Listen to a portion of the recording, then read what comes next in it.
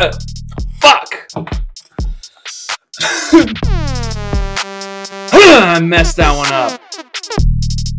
Unsportsmanlike conduct, 15 yards. False start, 5-yard penalty.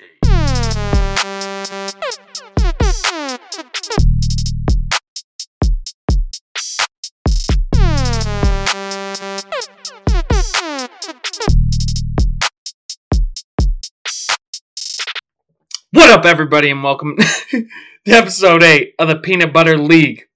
We got a very special one this week. It can only happen once a year, but we'll dive into that a little bit later. Week 7 was personally my favorite one yet. I got to whip JT's ass like he's a little baby from the 1960s. We had some big wins we'll talk about. A juggernaut went down, the biggest fraud of the league went down, and one thing remained constant: a shish kebab's win. That beer down the throat is killing me right now. Some players have gone silent, and truth be told, I didn't think it was possible, but some players may be becoming more annoying than I am. We'll dive into all of that in this week's episode, but first, the man on the pod today. And let me preface this. To all you who are coming at me, trying to tell me who to have on the pod every week, just sit your little baby bitch balls back and turn the volume up and listen, because I do what I want. The man on the pod today is one that I've recently thrown hate at constantly. He's one who doesn't deserve to be on the pod for a second time, and he thinks he's a little better than he should. We got the one, we got the only, we got the true commissioner of the Peanut Butter League back on the pod for a very special episode. We got the mid-season recap we all love to hear, and it's about the only thing that P. Mills is good at in fantasy, so let's dive deep. And P. Mills... that was a long intro. That was a hard intro. You don't need to introduce yourself because you've already told these people you fucking stink with no ring. So where do you want to kick this one off? You started episode 1 intro, so we'll let you kick this one off too. Yeah, Jesus Christ, that was a fucking long one. And also just, you do throw hate at me constantly. I catch more fucking ricochet shots in the other pods. You go talk about how irrelevant I am and how much I suck, but my name is brought up every goddamn podcast because of the fucking argument we had week 1. And I think it's a big argument. I think it's a massive argument that kind of holds, it's the biggest, catalyst of saying, are you good or not in this league? I feel like that's, one of the biggest things people bring up. I think it holds a lot of weight. It's the question of the pod, right? Are you good or do you suck? Do you have a thing or do you suck? I mean, that's the crux of the issue. Yeah. So we've already talked about how you suck. I'm probably gonna. I say that I'm 99. I'm right 99% of the time. Usually 99.9. Maybe I'll retract some things I said. I'm still trying to debate if you're better than Dakota or Ross. I think that's one of the hardest questions of all time because they do have a ring, but I do think Dakota's a fraud. Ross sucks. That dude has just totally blown this year up. So that is one thing that I may retract in the future, but I'm not going to yet. I mean, yeah, we'll talk, I think, in depth about every manager today, mid-year recaps. I don't want to give too much away early, but I mean, Dakota, made some moves. He took advantage of Drew's fucking panic sell, but so he's a little bit more competitive now. But Ross, my man's Ross, brain just absolutely in a pretzel from the fucking the missed playoff fines that he instituted. So, and I mean, yeah. So Ross is completely irrelevant. Before we dive too deep into fantasy, from a pod perspective, I'm curious to hear this. You started off, it was only right that you as the commissioner, Chip as co-commish, hop on the first episode of the Peanut Butter League talk. I feel like I need to knock this out of the way before I even start hearing shit in the group chat. How do you think people are going to feel that you've been on twice before they have? I know I'm going to catch some stray bullets here probably. I have people blowing me up every week saying, who's on the fucking pod? How about you just sit back and listen and wait for the release? I didn't realize people were itching to get on so bad that they were coming at you like that. I mean, I have people asking me, who's on the pod? Why hasn't this person been on the pod yet? I need to be on the pod. I'm like, guys, you're going to get on at some point. So how do you feel being on the pod for a second time when some people haven't even been on first or once? It's a great honor. I think this wasn't the plan, like at the beginning of the season, but I think it makes sense. This is more of a special episode. This isn't like a traditional episode. This is the mid-year recap episode, and I think no better person to have on than the guy who's been writing mid-year recaps and sending them out to the league unsolicited for the last 2 seasons. Than the stat guy himself, baby. Who would you say is a better stat guy, you or JT? We're different kind of stat guys. JT is actual like numbers, like player by player, week by week numbers, like stat guy. Like he has every fucking stat that you ever would want to know. I'm more of like a league historian. Like I have manager stats and like league, like total season scoring and like rankings and stuff like that. Like I'm more of the overarching historian. JT's in the fucking nitty gritty numbers every week. So I think it's good to have both of us. Like he can give you player performance stats and I can give you like manager, career stats. So whose stats are more important? If it came down to you and JT, one person gets booted out of the fucking league because their stats suck. Who do you think would win in a pay-per-view stat fight? I think I've already heard your 5 rankings. The pay-per-view stat fight. I think I win the pay-per-view stat fight. I mean, I think informing everyone about the history of the league, about the total wins of managers, given the league rankings. I mean, talk about something that's going to be an electric pod discussion at the end of the year is talking like manager rankings updates, shit like that. Like that is going to be huge. And I think that's what adds to the intrigue and what's great about this league, the bragging rights of like my fucking arbitrary ass rankings that I make. And it's just like I started them again like probably 3 years ago, just threw together some rankings, like made different categories that people were in, and then it's taken off from there. So yeah, and I will say I think both stats are sick because JT has come up with some shit too. We have, I mean, your stats are awesome. We have the spreadsheet to see literally everything that we've ever wanted to see in terms of like history of the league. JT's is like crazy because you can look and see what player is like your MVP of their career, like how many starts they've had in your lineup and like the rankings there. And I think the main thing why JT has that is because he just starts sucking his thumb to his OBJ stat in his 3 Super Bowls because that's the only reason he has them. So props to JT. I think both stats are sick. Speaking of that, I think JT was probably sad that I think, and he'll have to correct us, I'm sure, after the fact, but I think him and OBJ got passed recently by Dakota and Patrick Mahomes. I think Dakota and Patrick Mahomes are the new bromance of fantasy football. I think he's passed JT and OBJ now. Do we have that stat anywhere? Can we quickly pull that up? I don't have it anywhere quickly, but JT would be able to give it to you in 5 minutes. Bro, hit JT up right now and just ask him if he can send that to you so we have this by the end of the pod. And props to JT if he gets that over to us. But speaking of stats, so one of the big things, you can get the aggregate rankings up because that is one of the big arguments. How do we – I mean, Super Bowls are – weighed pretty heavily in how good you are in the league. But essentially, I think on the aggregate rankings, like me and Drew were tied, like in rankings in terms of like where you're at. I don't agree with that whatsoever. I wouldn't put Drew maybe that far below me, but I'm definitely above Drew. So how do we kind of weigh that? Like, is there any way that we can kind of solve that problem? Because I think anybody, as much shit as I talk, I think anybody in the league, me and Drew, Drew has wins. He's not as shitty as Ross or anybody like that. He's like one of the guys who always makes playoffs.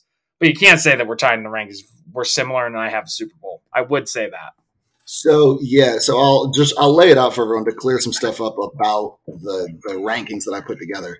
So the rankings are broken into like 3 categories. It's final standing every year, final standing 1 through 12, like after the playoffs, where do you stand? And then there's regular season standing, where did you stand going into the playoffs? And then there's power ranking, which is essentially like through what was your total points? I mean, that's supposed to measure like how many points do you have. I'm the first to admit every single statistic, every single like category has shortcomings. So that's why I kind of combine them all together to create an aggregate. Final standing is great because, like what you said, it captures how well you perform in the playoffs. Like if you are like me or Drew and you're a regular season warrior and you fucking suck ass in the playoffs like me and Drew have, then you get killed in that final standing category. I mean, like it looks like Drew and I are like 6th and 8th in that final standing category, which would basically be like a team that makes the playoffs and then gets knocked out in the first round. But then you have to consider the fact that like the playoffs are a little bit random, and also once you're out of the playoffs,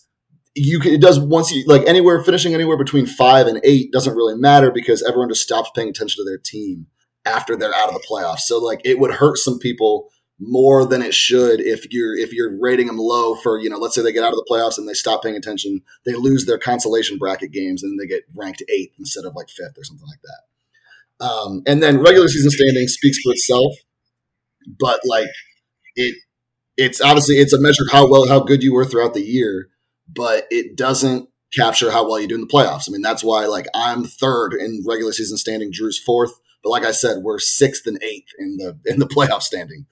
And then power is basically just, how good is like how many points does your team actually put up throughout the year? So it takes out like any luck, any matchups, any shit like that. Like it's literally just like how many points do you put up over the course of a season? And that's actually where Drew is awesome. Drew's like number 2 overall in power rankings. That's what puts him up and why he's like tied with you in the overall. Yeah, so yeah, Drew is number 2 in the league in terms of like basically where he ranks every year in terms of points. So that's why who's number 1 there? JT's number 1. Yeah. Yeah. But the thing is I can't wait, bro, because these stats, and don't get me wrong, as much shit I love to see JT fail now because we've seen JT as just a juggernaut in the OBJ days. OBJ. But the thing is I can't wait for these stats to even out just a little bit because that was such a like long run. Like we literally created a rule from it. We've talked about it before, and I would like to see the stats level out a little bit because he just had such a reign in that little span of time that like put him so over the edge on all stats that it'll be interesting to see how long it takes for that to even out a little bit. Yeah, and it's starting to even out in terms of like total record. Like I keep total record, like the total record doesn't factor into those statistics because then that'd be like double counting for some shit. Yeah. But the total record's in there, and he has dropped from like number 2 in total win percentage to like number 5 in total win percentage already this year. No way. He's up behind Drew, you, and me this season because he's 0-7. And total win percentage ever. Yeah, total win percentage. So like he started the season like way up, like up by Chip is. I've been waiting for it. And he's dropped. He's all the way down to number 5 right now. No way. So JT's just. I told you guys. I've been saying this shit for years that he was good, but he's not as good as everyone always said. I mean, 0-7 would be enough to fuck anybody up in those. We don't like play that many games. The 7-game losing streak won't fuck up your overall winning percentage. But yeah, he's taking a dive this year for sure. Dude, we're about to just sponsor literally the biggest loser of the week, sponsored by JT. Like that dude is just fucking stuck there, dude. The biggest loser of all time this year. So yeah, it'll be interesting to see because he's top of the list by a pretty decent margin in all of these categories, like final standing, regular season standing, power ranking. It'll be interesting to see what happens to him when he gets a 12th place across the board in all 3 categories, if that's how this season finishes. And the crazy thing is has he even, because JT is notorious for like gathering picks. Like he's like a stud and he'll still gather picks like for the next year. That's why I don't credit his dynasty that he had entirely to OBJ because yeah, he had OBJ and OBJ was great, but he was also making moves in those playoff runs. Like he was trading away like stars for picks and still winning the championship. And then like the next year he was loaded up with picks. And but I will say, and I agree with you to an extent, but I will say it's a lot easier to trade maybe a second or third round stud when you have OBJ's 15th round and you have 2 first rounders. I feel like it does like, I agree what you're saying to an extent, but I also think it's a little easier to dish a stud for maybe a few people and then keep dishing when you're in that position rather than just saying, you know what, I'm going to take a risk with this 1 second round pick that I have. It's still though like it's a mindset that I don't think anyone's really had. Like no one in our league ever has a mindset to like when you're on top, like when you're like this season, it's you, it's Brody. You're right now. You're not like trading guys for picks. You're trading picks for guys, and to be him and to be on top and still be trading guys for picks to prepare for future years. Like that's just a mindset that no one else in our league. But also. Let's fucking think about this because I remember this very vividly. Is this man in the first few years that we could trade picks, he was going to just absolutely nubs of brains, dude. He would go to Ross, I remember, and Ross would trade a fucking pick away for a kicker or some shit. Like, and I don't know if that was the exact thing, but I remember being like, what's happening? And I remember JT came to me one time and like the trade he offered was literally like, this was like when we first started trading picks and he was like, what did he say? It was something along the lines of like, oh, you give me a third and I'll give you my 6th. And that's only a difference of 3 rounds. And I'm like, JT, do you understand the fucking 2 different players that you get in a third? And like, that's the type of conversations he was having with people that worked. Yeah. And I do think we've evolved a little bit from there. Well, now we can't make a single trade without a fucking first round pick being involved. Yeah, the escalation has happened quickly. And yeah, the league has caught up, and I think there was like that was part of the reason why he dominated is because he was ahead of his time in the league. Like he understood the value of picks, he understood the value of everybody, and he understood like the value of like waiver pickups and stuff. He'd be someone who wouldn't waste a waiver pickup on a defense or a kicker when everyone else was, and then we wondered how he always got the good guys in the waiver wire. That is so pathetic, dude. How that's actually comical when you think about it. We would wonder how we got the good guys.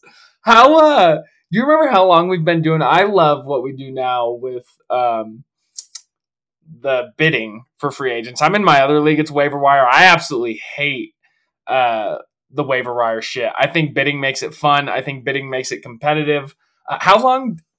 When did we vote on that? We've been doing it for a few years now. Yeah, you're actually one who proposed that rule.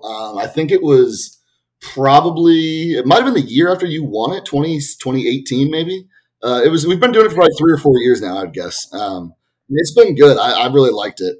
And like you said, I'm in my work league is just a running waiver wire, like same sort of thing that we used to do. And it's a 16-team league. So they had the patience to exercise to fucking get from the bottom to the top is insane. Dude, and it's just so like uneventful. It's just like you're kind of just like, I don't know. I think it's fun. You have to think of like how much, who has to pick this player up, who's bidding on him. It doesn't kind of knock people out of the running. So I think I hope that one never changes. I don't think that rule ever changed. I think everybody's kind of on the same page there. No, it's way more strategic and it's way less random. And that was like if you got fucked, if you were like the 12th or 11th waiver wire pickup, and then like a big time running back got hurt, and the guy was available, you're like, oh well, I'm fucked. Like I'm not getting him. You know? Yeah, it kind of takes that like chance or not the luck factor away. I feel like to an extent. Yeah. But yeah, what other rules have we come up with? I mean, people are talking about rules. Did you see some of the rules in the chat today? What the fuck were those? People are talking about defenses. People are trying to change just everything at this point. I'm like, what the fuck is going on? Yeah, we already have a unique defense situation where like our defenses are already overvalued compared to like the regular fantasy football, like run-of-the-mill Yahoo, like default scoring, because we give 20 points for shutouts as opposed to 10. And like 15 points for it's like there's like a breakout and I think maybe it's 10 points for the next thing or so we give inflated scores already to defenses and people are throwing out like they want to put we want to get 25 points for a shutout or we want to still get 20 points even if your team allows a field goal or even if they allow an extra point. It's like dude, I get that I get the where you're coming from with these arguments, but it happens in so few situations. It's not even worth changing. And now that I think about it, I don't even know that you can. You can change the point values assigned to the different like buckets of points allowed, but I don't think you can actually change the buckets of points allowed in Yahoo. That's like a standard thing across the board. Oh, so it's like Yeah, so that is the thing where that kind of falls off a cliff. You had Vince literally like right now, I think in the Discord talking about like trying to use real dollars instead of like fake waiver dollars. Fuck's sake, are you serious? And that's what I was saying. In the news, literally with Monopoly money, got it. This man is just wants cash, dude. Vince just wants cold hard cash. And he's like, yeah, it's Monopoly money. I'm like, dude, you realize the game is called fantasy football. Like, we are not the owners of the fucking like New York Jets. Like, This man, is he still out on Treasure? Didn't he come out a while ago? He wanted to be Treasurer so bad, comes with a full notebook, yells at us all, tells us to pay us pay him his fucking money. We all vote for him. And he's like, I'm out as Treasurer. I didn't sign up for this. Didn't want to submit the picks. Vince hates this league, dude. I think he actually hates it with his heart and soul, and I actually think he may hate us. I think he gets annoyed with us very easily, but like at the same time, I think he's gotten more like this Discord thing has really like gotten him back into it. I think now he's like the Discord guy, and that has been a huge like lift to his spirits. And I think maybe he's even back in on being treasurer now because he's like, he like has in the Discord he runs like a channel just called Dues, and he's like the only person who can access it because as like the treasurer. Yeah. Who can post. So he loves that type of shit. And I think that's like some stuff that makes the Discord fun and makes the group fun. And so I think Vinny Boy's back in on being treasurer. I'm hoping. I feel like at this point, I guess he could quit as treasurer, but I feel like it would have to come to a vote. Like the man can't just fucking quit. Like, yeah, I mean, that's, we put in the Constitution, or like the way I kind of wrote it up was that it's the treasurer can be appointed and removed by a simple majority vote, but I didn't account for a treasurer resigning. I didn't think that would happen. But I will say he's been doing a good job. I think the bets, I tried to run the bets for a few weeks, and that shit does get annoying trying to track people down. So I will say shout out to Vinny for doing that because he has been crushing it the last few weeks. And then I will say, as much as I talk, because I do truly think that he can hate us at times, he has been kind of loading up for next year. So I think he's always like, guess what? Because like Vince's big thing in shit talk is always like, guess what? I don't give a shit. Guess who doesn't give a shit? But at the same time, like he's like kind of secretly loading up like on picks next year. Like this man wants to win. Like I don't think he's fully like out on like wanting to win. I mean, he is absolutely loaded up with picks for next year. I'm just looking at it right now. Let's hear these. He's got 2 first-rounders, 2 second-rounders, 2 third-rounders. The man has 6 picks in the first 3 rounds. He's been doing it pretty quietly. Yeah, that's true. Like last year, I was telling everybody to fucking kill themselves and screaming literally to suck my ass and like had all these picks. Like Vince is just hanging out, and I think this man is just going to absolutely lose his shit on all of us if he wins. Because he's not in last, dude. He's not even 11th. Well, we'll get into that with the whole mid-year recap thing. It is just amazing to me that he has 3 wins. Like his team is absolutely beer mile worthy, and it's like I don't know how he has 3 wins. Which we still have a lot of ways to go. But you touched on this, and I was sad. I didn't touch on this on last week's episode with Kyle, which it was it was brand new when Kyle's episode. When it was recorded. So with Vinny, I mean, you were talking about the Discord thing. It's made him feel alive again. Drew actually today said he misses GroupMe. How are you feeling? We're about a little over a week on, or maybe just around a week on the Discord game. We've moved the communication from GroupMe, which was one little single thread, to Discord. How we feeling with Discord as the commissioner of the league? How do you feel that's going? I love the Discord. I think the Discord is awesome. It can get, if you're like not on top of it, it can get a little confusing. But I think that's the point is like it in the GroupMe, if you weren't on top of it, you would come back to like 150 messages, and it was all like it would cover 35 different topics, and you didn't know, like, you'd miss stuff because you weren't going to read all 135 of those messages unless you were like me and just like a maniac and like needs to know what we're talking about. Or me, and was in it every second of the day, just all caps screaming. Yeah, well, like I said, 135 messages, 100 of those would be you. So it was, but I think the Discord is great where like you can come back and be like, okay, I missed some stuff, but 50 of those messages were about, gambling about college sports, which I don't care about. And then 30 of those messages were shit talk, which is probably just Brody and Chip and Jay Shu fucking yelling at each other. And then it's like, oh, here's 10 messages that are about, the actual game or about like the general chat and stuff like that. Like there's things I actually need to know. So you can come back after missing an extended period of time and being like, okay, I can disregard like these 2 chats and just focus on like the 15 messages that were in this one chat that I actually want to see. Yeah. I think the Discord was honestly a game changer.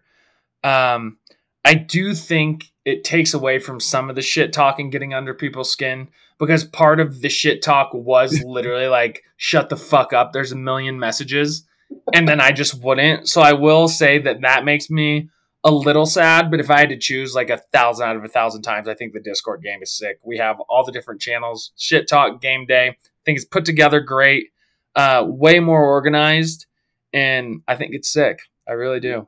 Hopefully and it is good. It's good for shit like this, where like, so the parlay, week 8 parlay gambling picks. Like I can go and just like literally look at what everyone's picks are, like and just click on a thread, see everyone's picks, and like then we're good. Whereas in the old one, it was like if you weren't paying attention, you'd miss someone's picks like as they sprinkle in the group me throughout the week.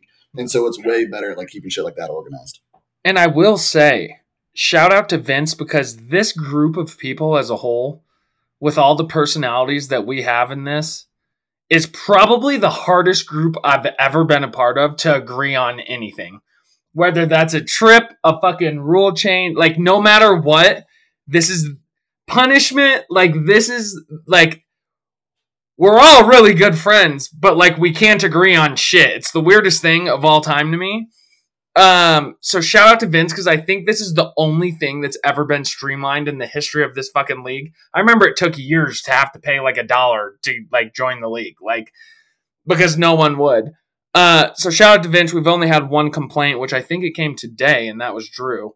So this is the only streamlined thing, but so much for the boring shit. Let's move on to week 7 recap? Scores. Biggest winners and losers. So let me pull it up and we'll dive in. So, game number 1. We have Chippy, Mr. Kokamish, coming in with the high score of the week at 150 over Brody, which this was a huge game. And Brody had 137. Probably should have waited to announce that one. That was the juggernaut game. Just the most important game of the week is Chip over Brody, 150 to 137. Next up, we have Mason at just measly 113, wins a win, over poor Big Sexy at 109. Kyle coming in, was talking a lot of shit last week, picking up a big dub, 120 over Dakota, biggest fraud in the league, 107. Been saying it for weeks. Dakota's dropped from like 2nd to 8th in a matter of like a few weeks. Knew it was coming, was waiting for it to come. Dude sucks. Next up, we have P. Mills at 148, only 2 short, really almost less than 2. No, you're about 2 short of the high score. And you beat Sam, which is a massive win. Sam's one of the big dogs in the league. You had 148. It just sucks that you had to waste the 148 week on a 92, because that is a really, really stinky score, Sam. That's bad. I don't know if you are, but he did. Sam was complaining about buys, so he did have a bunch of dudes on buys. I was going to talk about that. How many times did Sam fucking say he had 4 guys on buys? I can't even believe I began to forget it. Like, I honestly can't even believe that it wasn't just I can't believe I didn't announce this. Preston over Sam with 5 guys on buy, 148 to 92. And then we got Vinny Boy. We were just talking about him, 117 to 106. So I got to give props to him. Staying alive a little bit. I mean, 10th. Only takes 8 to get into the playoffs. 117 over Drew 106. So that's a big win for him, especially with all the picks that he's getting. So Vince is I feel like Vince is getting better. It's not just bullshit. He's even from the beginning of the year doing the trade. And then this is going to be the one that I love to say out loud. 121, the Brody Shish Kebab Revenge Tour over my arch nemesis, Troyer Destroyers, at a just shitty 89 points. This man was just begging and pleading for me to not do his own shit with the 1 week trades. Literally, I've never seen anything like it. I've never seen anything so pathetic. And the only other thing that's as pathetic as that is that he doesn't have a win on the season. So I think that moves my record to him. I think like 4-11. I finally got some like good luck. So you play him twice a season because you guys are rivals. So. Yeah, so that stat, I mean, we talked about earlier. That one might take a little bit to catch up on from all those OBJ days. But yeah, so I whipped JT's ass. That one felt so good, 121 to 89, especially after he complained. So P Mills, we got to ask it every week. We got the biggest winners, and we got the biggest losers, sponsored by JT's Troyer Destroyers. We'll start with the biggest winners. Who we got? Biggest winners of the week. All right, I got 3 biggest winners. I got first myself. I wouldn't say it was a must-win situation, but it was definitely a can't lose. Can't lose to Sam with 4 players on bye. I know that we make fun of Sam for saying it 70,000 times, but just cannot fucking lose to Sam with 4 players on bye. And the thing is, like you said, like it ended up not mattering. He could have had his whole fucking lineup, and I just absolutely skull-fucked him. So it did not matter how many players he had on bye. Second biggest winner, he talked a lot of shit this week, and he backed it up. Kamish. I mean, Chip throwing down 150 on Brody. And I know like 12 points of that came on, or maybe 13 points of that came on a Kenneth Walker, like 70-yard touchdown run at the end of the game. But I mean, 150 is 150, and dude showed out, and in the right week too, because you got to put up points if you're going to beat Brody. Everyone thought Brody was out of that game. Like Brody was way down, and then all of a sudden, like Josh Jacobs like a lunatic, started going insane, and so it was like everyone's like, oh, it became a game. I mean, the projections were like dead even going into the fourth quarter of that game. Because Brody was just going insane in that afternoon slate, which just shows like you cannot count that man out with that roster. Bro, which is true. To be completely honest, I barely tuned in to any games this week because I went to a bachelor party and was so dead and woke up with 2 tattoos. And I just remember looking at the like shit talk, and then it was literally like Chip was just going nuts, and then all of a sudden I saw one message from him, and it was, oh shit. And I was like, dude, and I needed as much shit as Chip has been talking, I needed Chip to beat Brody because I think Brody's like the person who I have to actually worry about, like with the league champion thing. So shout out to Chip. Happy you won, but you're literally getting as annoying as I am, which is insane. And then my last winner is a little under the radar, but Mason. Mason getting his 100th career win. It was a low-scoring affair. Shout out Mace. That's a big one. Shout out Mace for the 100th career win. 100th career win, and I mean it broke a 4-game losing streak. So it took him 5 tries to get his 100th win, and he finally got it. And he needed it bad because if he loses that game, he has the same record as Ross and has actually fewer points than Ross. So he would be like probably 11th in the league or some shit like that. I mean, it would have been bad. So he needed that win bad, and he got it. And it was a missed opportunity for Ross, but I mean, he got the points that he needed. This man just loves being at the bottom, bro. There's some people who just can't escape it one way or another. And at least shout out to Mason, because at least he'll have his years where, he won the Super Bowl last year. But fuck, does he love being at the bottom. That's crazy. Same record as Ross. Big sexy. Anything else to add in the win category? Not really. I mean, obviously everyone who wins, I mean, it's huge every week at this point. Like it's just every win as the season goes on, every win feels bigger and bigger. Like you feel like you need it more and more. Vince under the radar, like you said, like a win. And that pretty much, that puts him out of contention for the beer mile. I mean, there's no way JT wins 3 games. There's just no chance. So 3 wins and you're safe. And so that's huge for Vince because now he can feel good about his fire sale and his reload, and go about the rest of the season with sleeping soundly. So I agree with most of the things that you say. I will say Mason is the biggest winner. I'll say Mace. Shout out to you, 100th win, biggest winner. Get the fuck out of my face. Your team stinks. You're favored to beat Big Sexy, and you beat Big Sexy. You did what you were supposed to do. I'm not going to say you're the biggest winner, but Preston did make some good points. 1, I have P. Mills. I have you as the biggest winner. Chip is shouting about high score, high score, high score. I mean, you were literally 2 points behind him. You proved that you can throw some points up, which is always what you like to see, and you beat Sam, one of the best teams in the league. So I have you as 1, biggest winner. 2, as annoying as this co-commissioner has been getting, I have Chippy Boy, like you said. Coming from me, I love some good shit talk. I love when people have me just punching there, pissed off. I love making people punch there, pissed off. Chip backed it up, just like you said, 150 points. Can't hate the man for that. But I do think he's getting a little too hyped on a big week. I mean, like you said, 13 points came from a super long run. I mean, you're going to have that. People are going to have that, so I can't hate on that. But I think the biggest thing was his defense scored him 30 points.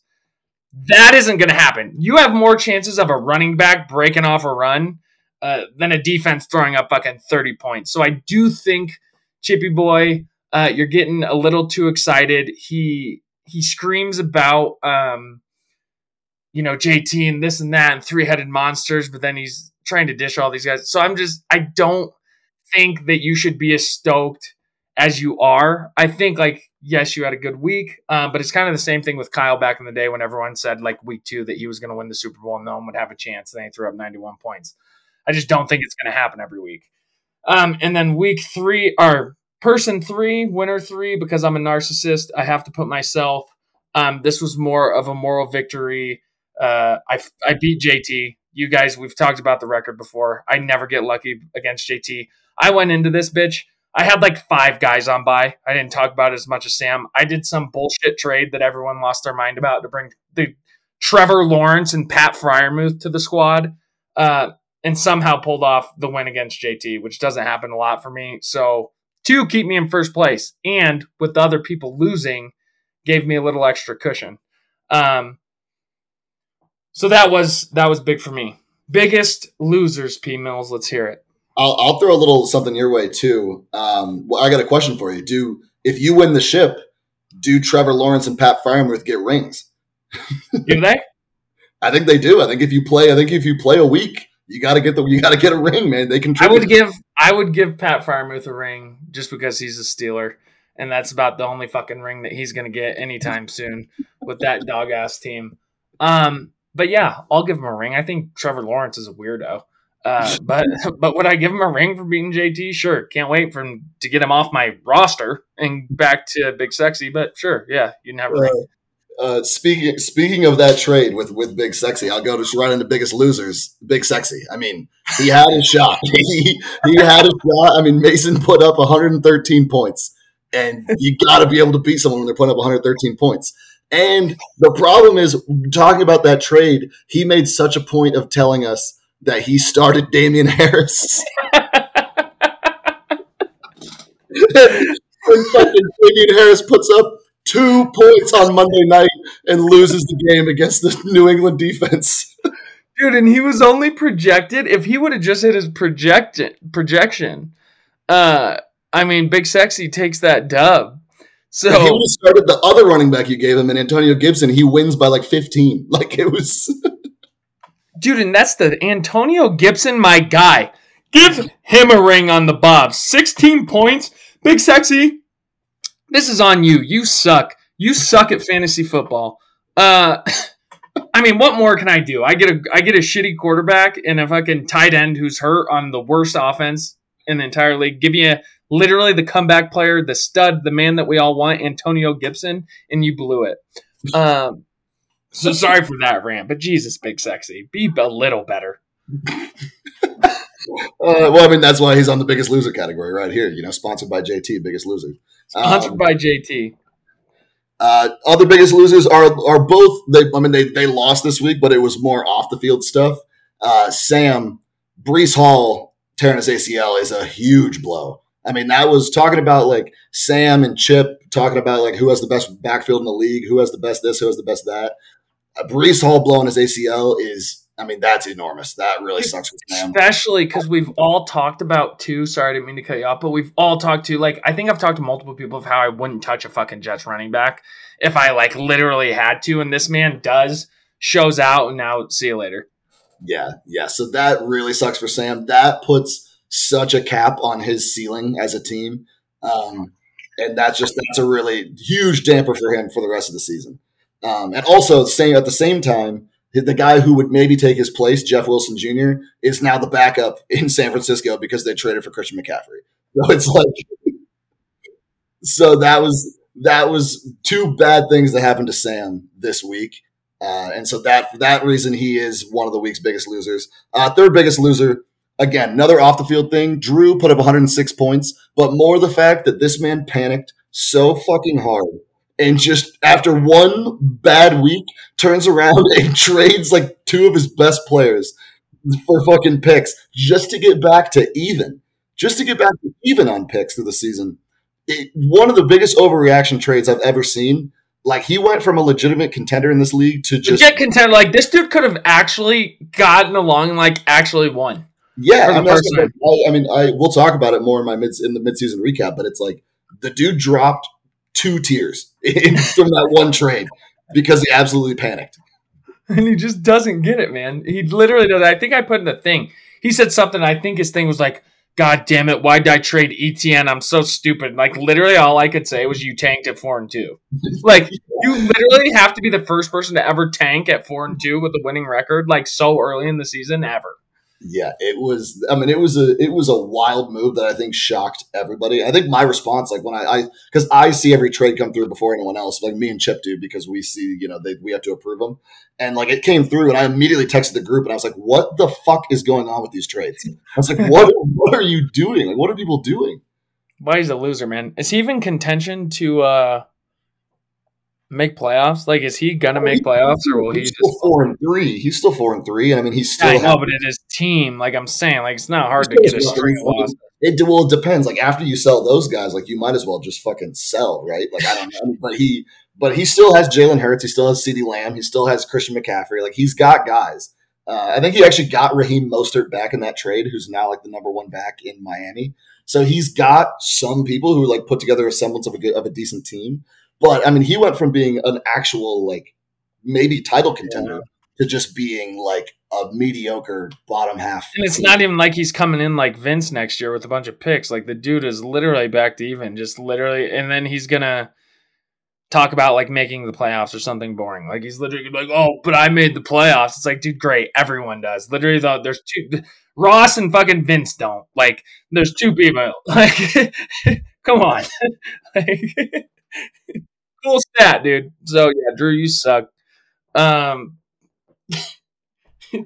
we have anybody else, or was that 3 biggest losers? No, those are my 3 losers. Dude, I'll put Drew on. I actually only have 2 written down. One, which this doesn't have to go. This is kind of like Chippy. I don't want it to be an overreaction of Brody being some massive loser, but this man was in the group chat talking shit about this player on his bench, that player on his bench, like makes another move. And it's just like, dude, you're trading away picks for players now that you can't even play. Like, this is insane. Like, you're like, and he's just screaming in the group chat and then comes in. Granted, Chippy did throw up a massive amount of points, high score of the week. But, I mean, if you're Brody, you don't want to win that. And you're still, like, in contention. You have a really good team. You want to win the league, like the regular season. So I think that's, like, a tough loss to take. So to say, like, it's, like, an overreaction of biggest loser, like, maybe. But I do think that he deserves to at least be on the list. When you talk shit like that, you make another move where you're literally trading a first round for a bench guy. And I think that's the next step in this podcast, right? Like we're just becoming sports talk radio where you just overreact to everything that happened every week. I think it's working perfectly. Yeah, it's great. And then I have JT. Dear God, JT, do you suck this year? And it feels so good to say. You are so bad. And like, I got to give JT props because JT is so bad this year, but he did sell out last year to try and win and failed miserably. Didn't win, so he knew this was going to be an uphill battle. But dear God, bro, pull this Discord trade shit up. JT, Yeah. I just Oh, hear it's one of the funniest things I've ever seen. I absolutely love it. I hear fucking change just shh, and I just hear JT with his big ass beer, dude, with his one fucking craft beer on the side, just asking me, "Can I have some change?" Like with this little spreadsheet, trying to beg us for trades. And I'm telling you, squad, do not trade this man. And it was the most pathetic spreadsheet I think I've ever seen. P. Mills, please pull this up so we can discuss this shit. Yeah, it is. I mean, it. And actually, hold on. Let's hold off on this because I have a like a point that I want to make in the mid year recap that talks about that exact thing. So we'll hold off on that. We'll come back to it in a little bit. We got to hit on this spreadsheet and read this shit and see the players that he is like throwing up here. Should I? I mean, yeah. We'll get hit it for sure because I definitely wanted to talk about that. It's what makes this league great, and it's what makes JT great because the man has 9 running backs on his team. Like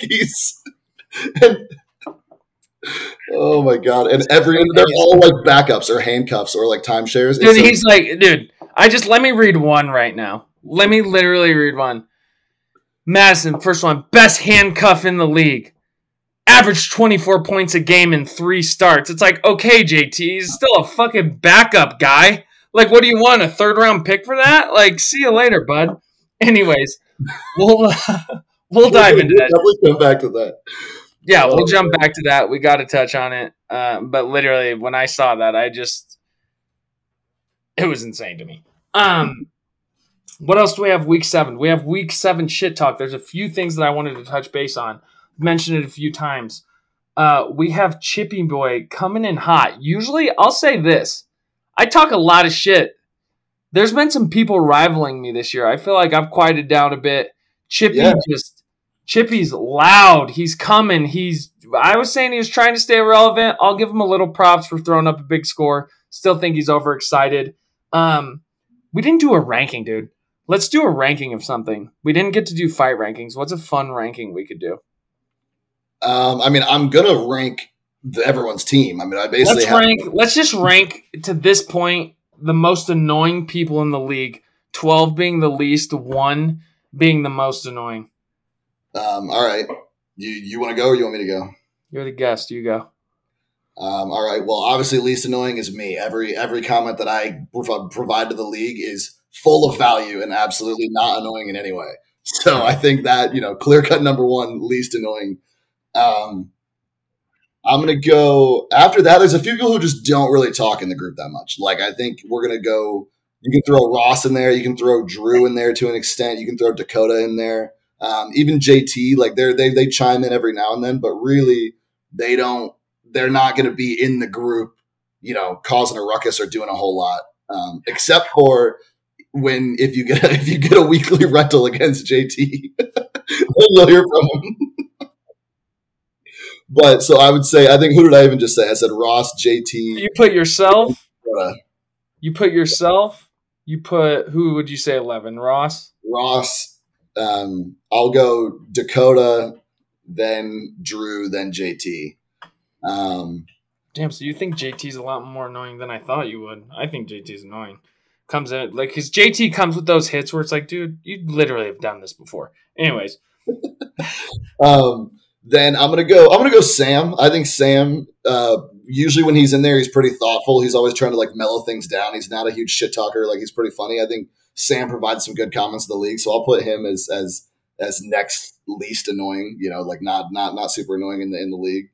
I'm gonna say Kyle also after Sam. I'm gonna go Kyle also not very annoying. He's usually pretty calm. He'll throw in a few bitch comments here or there, but it's Kyle, so you can't really take it seriously. You just move past it.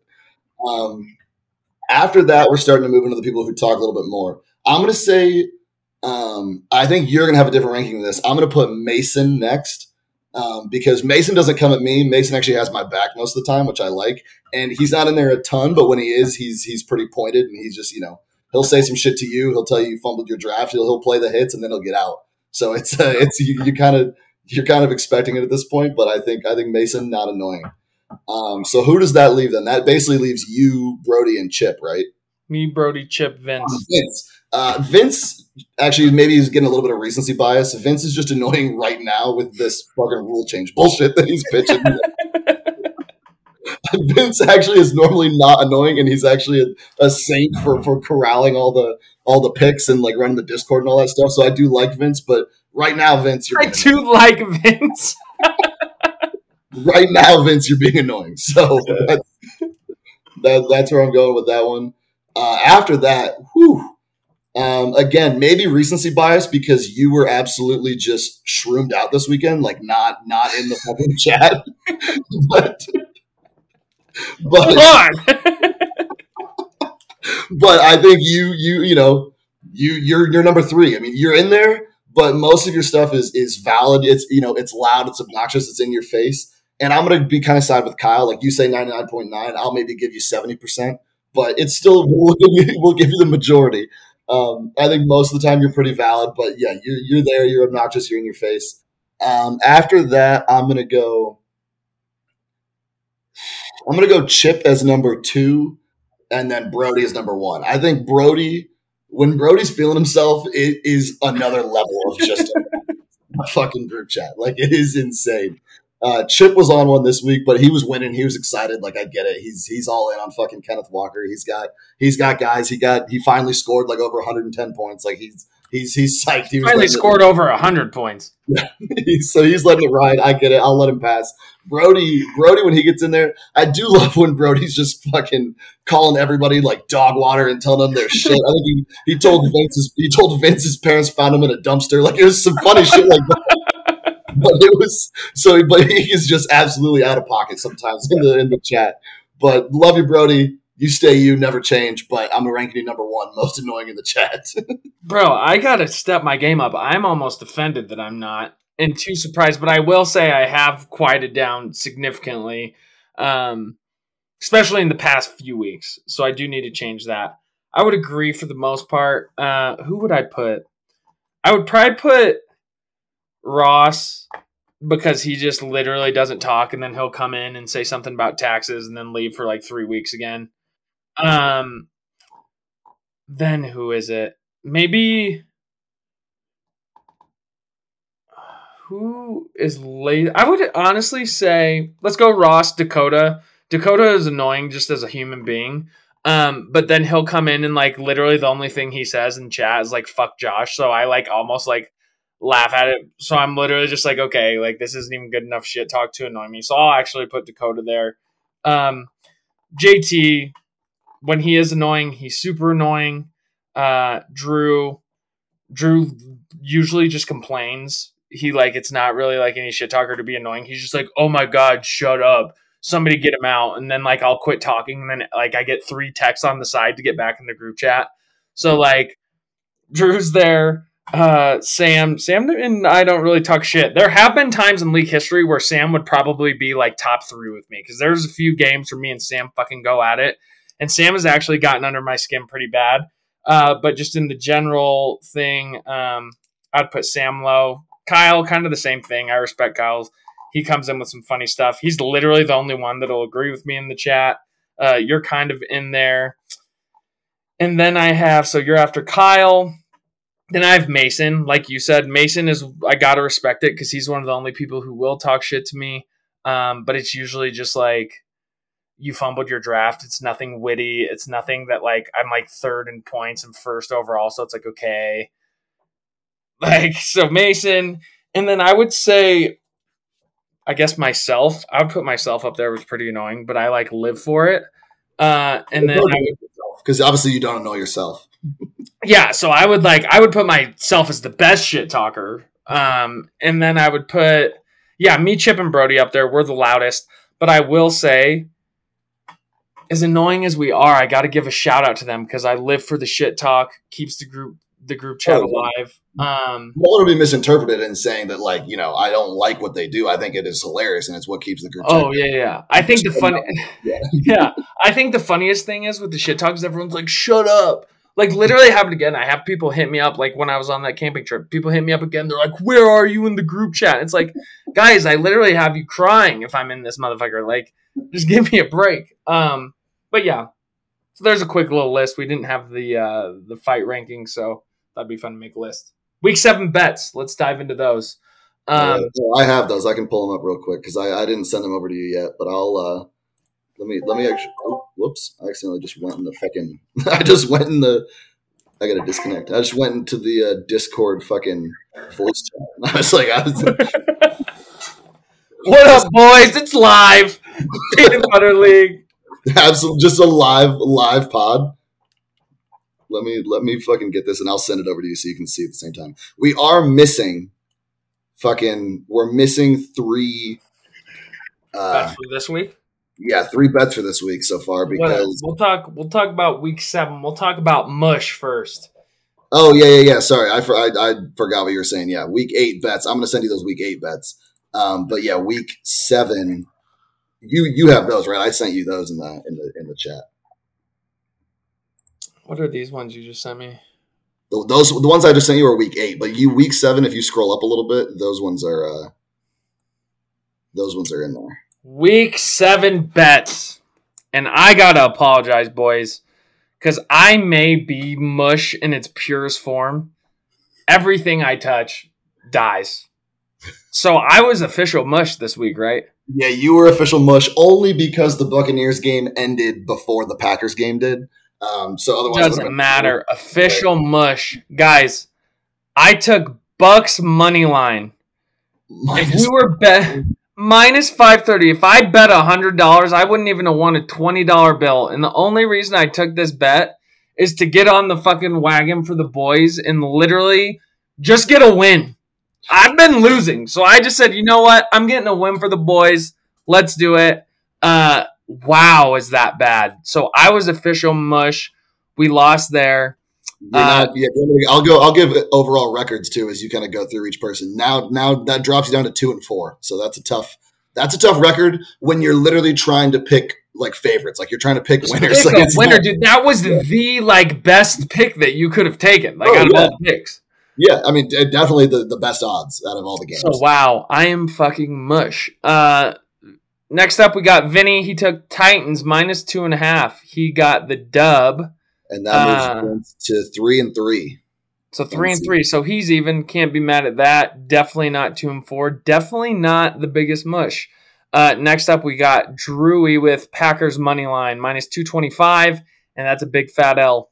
And the Packers have absolutely fucked us 3 weeks in a row now. They fucked Drew 2 weeks ago. They fucked me last week, and then they fucked Drew again this week. So let's not do that. They play in Buffalo this week, so I don't think anyone's taking. Watch them win. Literally watch them win. That's literally how this shit works. And in the NFL, literally any team can win on any day. It's kind of insane. So Drew now 2 and 4. So Drew's 2 and 4 with me. Then we got Kyle. We got Giants plus 3, minus 110. Good pick, Kyle. He got the dub. What does this bring our mans to? 5 and 1. Kyle leading the league in 5 and 1. That's 5 straight wins after a loss in week 2. The first week we did the parlay. But so the man's hot. Kyle, keep it hot for the boys. Bring us. Let the juju rub off on us, please, because we stink. Next we got Ross minus 6. Bengals minus 6, minus 120, and that is a dub. And Ross now 3 and 3 in the league, so back to even for Ross. 3 and 3, back to even. JT Ravens money line minus 286, and that's a dub. JT now 4 and 2, so that was. So he's picking good, but he literally just picked Nick Chubb touchdown every single week forever. He was living on Nick Chubb touchdowns. He still is has a contention about week 3. We made him pick something else because he couldn't do the player prop on the Thursday night player prop going on. So he had to pick something else. But the Nick Chubb did score a touchdown that week. But he had to pick. I think it was like Eagles over or something like that, and that didn't hit. But then, so he was good with the Nick Chubb touchdowns. And then week 6, he lost on the Nick Chubb touchdown. And then this last week, week 7, he had to pick something else and went against the Browns, but got the win. So got the dub there. Next up, you have yours truly, the commissioner of the Peanut Butter League. We got P. Mills with Raiders money line minus 315 with the dub. 4-2 now, up to 4-2. So you're one of the top guys. So Kyle's first at 5-1. Yeah. How many people are 4-2? Then it's me, Sam, JT, and Brody at 4-2. Oof. And then there's the rest of us in the shadow realm. Mason, Chiefs, minus 2.5. Took the spread, minus 114. He took the dub. Yeah, that was a good pick. I would have been nervous taking the Chiefs, anyone on the road in San Francisco, but he did it. Broke a 2-game losing streak for him, so back to even for Mason, 3-3. Attaboy, Mace. Always, this is the only thing we love to see all the boys win. The more wins, we love to see it. So shout out to you. Sam, Chargers money line minus 250. Dude took a loss. Sammy Boy's been hot and big fat L. Yeah, 4-2. He's lost 2 in a row now. Started out 4-0, now lost 2 in a row, and it's ever since he couldn't pick Carson Wentz. He was making a living pick against Carson Wentz. He was making a living picking against Carson Wentz. Then the last 2 weeks he hasn't been able to do it, and he's fucked. He can't do it. So we'll see if he can turn it around. We got Chippy Boy, Seattle Chargers over 50, minus 110, and he got the dub. Yeah, he did. And so that he was 1-4. So that was a much needed win for him. He's now up to 2-4. So he was dead last, but now he's back tied for last with you, Drew, and Dakota. And then we got Dakota joining myself, Drew and Chippy in the Shadow Realm. You're just such a fucking loser too. You had the second best odds behind myself, negative 400, Patriots money line. You would have at least won a $20 bill and a little 5 tacked onto it, but still not much. And you took a big fat L. So one thing I want to point out, which is kind of insane for this week, is we had 6 people take money lines, right? Like favorite money lines. And we had 6 people take basically even odds, like take straight spreads or straight over-unders. Of the 6 people who took straight spreads, like or straight over-unders at even odds, 6-0. 6-0 for those people. The money line people went 2-4. Dear God. So how do we do this, bro? How do we win? That was our week right there. I mean, what you really need to do is you need to basically hit favorites and then sprinkle in a couple spreads on the side to juice up the parlay value. We absolutely executed the strategy other than just picking absolute fucking duds of favorites. How does a minus 400 and a minus 530 lose? I'm pissed at myself for even allowing Dakota to take Patriots money line, because I was gonna take Bears and the points. It was like Bears were like plus 8.5, and I was like, I have a good feeling like the Bears are gonna. I didn't think they were gonna win, but I was like, they'll show out. They'll keep it close. Like I think the 8.5 is too many points for that game. I was like, the Patriots aren't that good. It'll be all right. And I was a coward and I backed out and just took a safe Raiders money line. And then what Dakota. Does they say? The devil loves a coward. And then Dakota took Patriots money line, and then the Bears just absolutely fucking blew them out of the water last night. It was awesome to see as a Bears fan, but shitty for Dakota because he did just a horrible pick. Yeah, which is, I mean, geez, man. We, boys, just to rub it in, the potential payout for the draft day. Oh, actually, that's not true. If everyone would have put in the money, it would have been $23,000. How much would we have won just from the boys who pitched in 5? Well, the odds were plus 23,700. So that was if we had $100, it would have been 23,700. I think there were like 8 people who pitched in, so it was $40. I think we would have won like $10,000. $10,000 for the draft party. So we talked about this a little last week. We win $10,000 for the draft party. What do we do? What do we do at the draft party? Do we shower everyone, or is it just the boys who threw in? How is this going to work? Yeah, I don't know. It's a tough one, right? Like I think everyone's got to pull their weight. And like, honestly, I think the only way we win it is you just got to have the vibes of all 12 people on board. And I know that like, I don't want to be the person who's saying everyone's got to go in, but like, if we're riding vibes alone, 12 is just better than 8. And I think that that's going to, then we don't even have to have the discussion. I think personally, I would be a fan of just I think we still send the draft party. Everyone gets a piece. Everyone gets to enjoy the draft party. But I think the people who pitched in were probably some extra perks, maybe a little hazing for the other people. I don't know what it is exactly, but just some extra perks that we would maybe get. We get the best rooms at the fucking Airbnb. We get some of the, some of the nicer stuff, just anything like that maybe goes our way. But I think in the end, we're all still one league. I think we still send it as a league. That was well put and very nice. I would like to do something to just make I don't know. In no world would I ever be like, you guys can't join in on this. There's zero world, but we would have to come up with something funny. Yeah, I agree. They got to earn their way. They got to earn their way back in after not pitching into the parlay. But I think. And then there's Sammy Boy. So then there's Sam who hits it himself. We have the 10K in the groove. That motherfucker is the cheapest man in the game. He's running with his cash all the way. There's no way he's throwing that into the squad bucket. Yeah, I think zero chance. Money on squad bets, it's squad money. That's the unless zero chance. Unless you're putting into 5.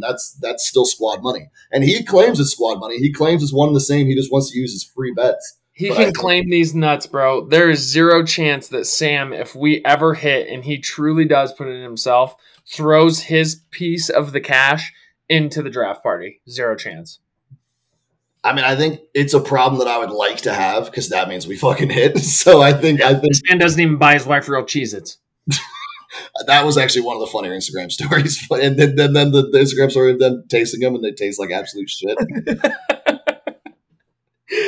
All right. So, what we forgot to do?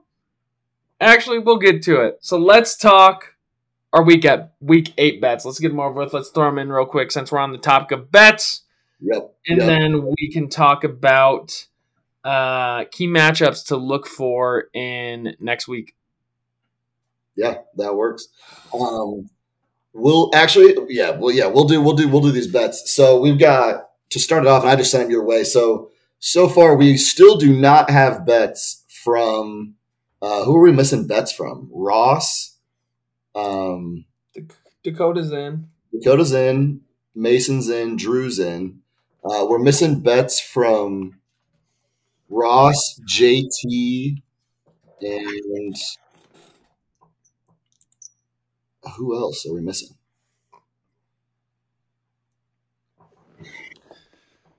We got Kyle. We got Mace. How many people do we have? Ross, JT, and Brody. We're missing Ross, JT, and Brody.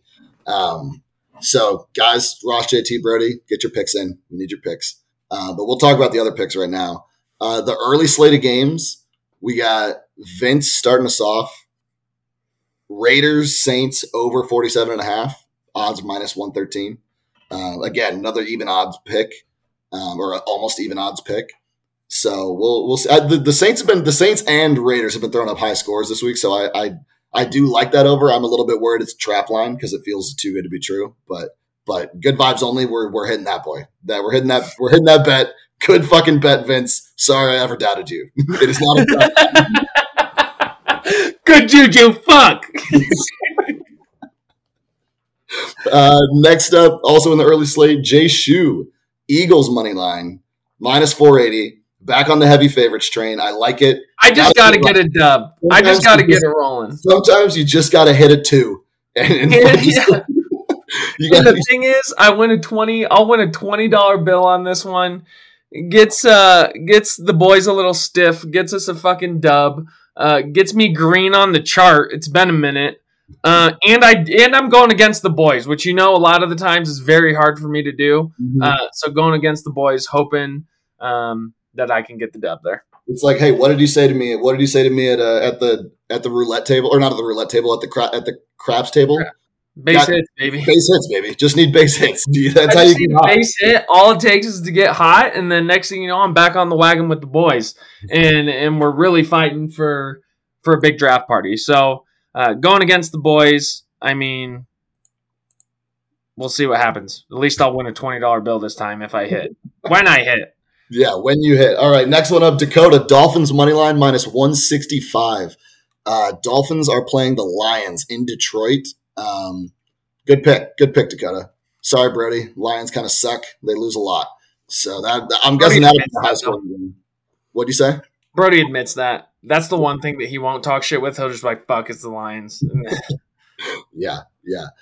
So after that, those are our only early slates that we have right now. Next are all afternoon. Kyle, Titans money line against the Texans. Titans money line over the Texans in Houston. Titans minus 130. I like that pick. I'm gonna like all the picks. I gotta like all the picks. It's good juju. These are good vibes. Who do they play? Sorry, I just blacked out for like 3 seconds. They play the Texans in Houston. Texans. The Texans. Divisional matchup. Titans are getting a little hot. Titans are feeling themselves a little bit. They beat the Colts last week. I imagine. I mean, they are the favorites to win that division. I assume at this point. I mean, that division is just absolutely fucking low. Trash. Yeah.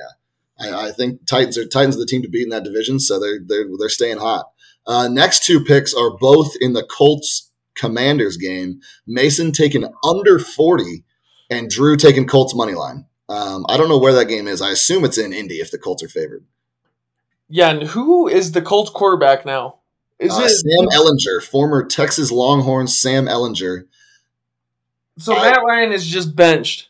Yeah, I think he's hurt, but then they're saying like even when he's healthy, he's not the starter. Like they're riding Sam Ellinger.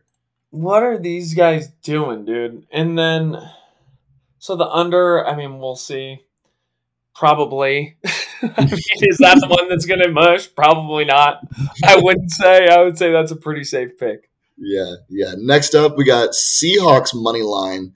Seahawks are favored at home over, who do they play? The Giants? Over the 6-1 New York Giants. Seahawks are favored.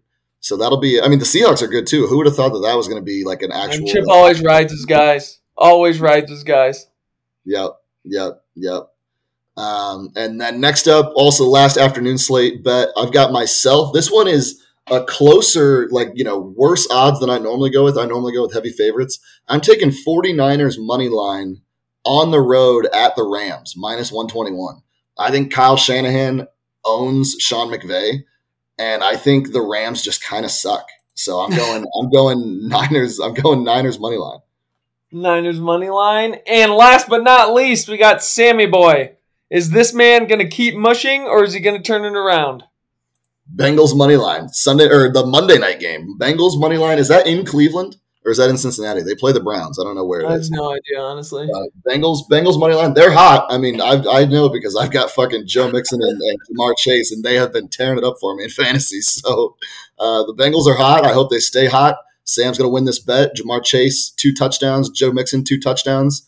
My fantasy team fucking rolls again. So, there you have it. You don't have all the picks because some people can't get their shit in on time. And they just can't do the easiest things possible. But from what we read off, I think they all sound good. And let's see if we can get just an absolute lunatic bachelor party. Our bachelor party. I just came from a bachelor party draft party. Drafters. It's basically a bachelor party with just no one getting married. Like that's essentially what the draft party is. True. Strippers was a joke, guys. Just preface. So week 8. Let's get into week 8 matchup.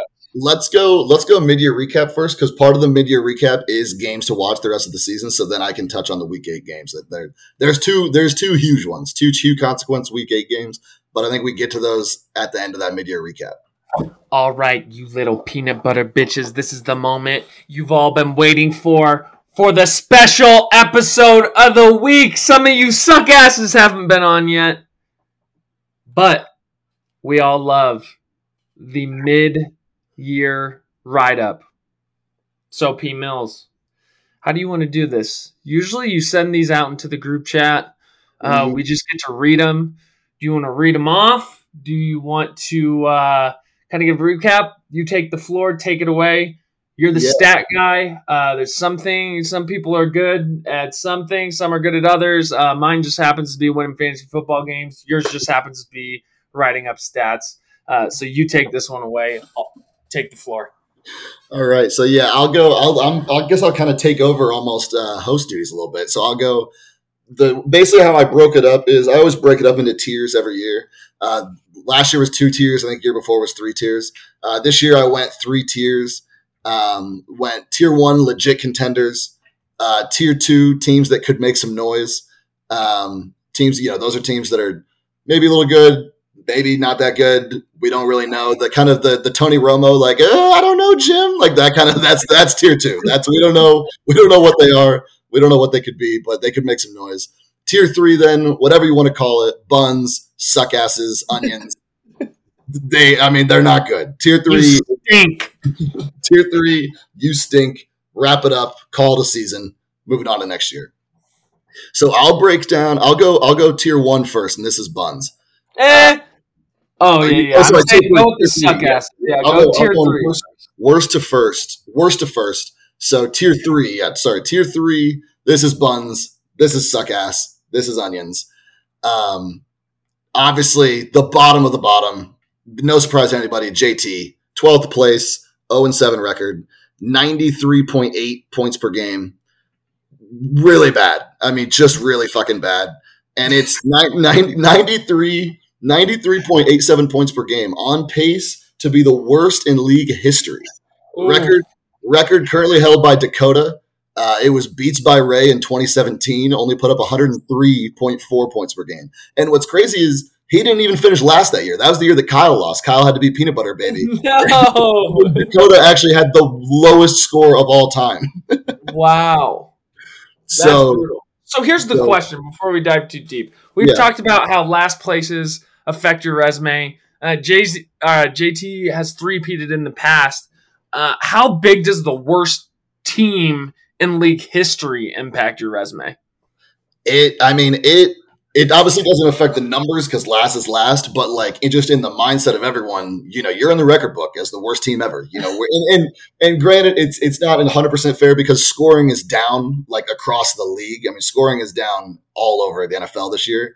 Normally my legit contenders category is teams with either 5 wins or 1,000 points or both, and it's usually 5 to 6 teams in that category. We have 0 teams with 1,000 points this year. So there's not a single team who's hit 1,000 points this year. So scoring is down around the league. And JT also, I think he's only started a kicker in maybe half of his games. He doesn't even start a kicker unless the game is close, and then he throws one in at the last second to try to. That's on him. I'm tired of those things coming into an argument. I'm with you. And so I will say, and if you take out kicker, you take out defense. He's averaging 77.7 offensive points per game, which is definitely the worst in the league, and it's close to the record set by Brody in 2016. Brody had 73.8 offensive points per game in 2016.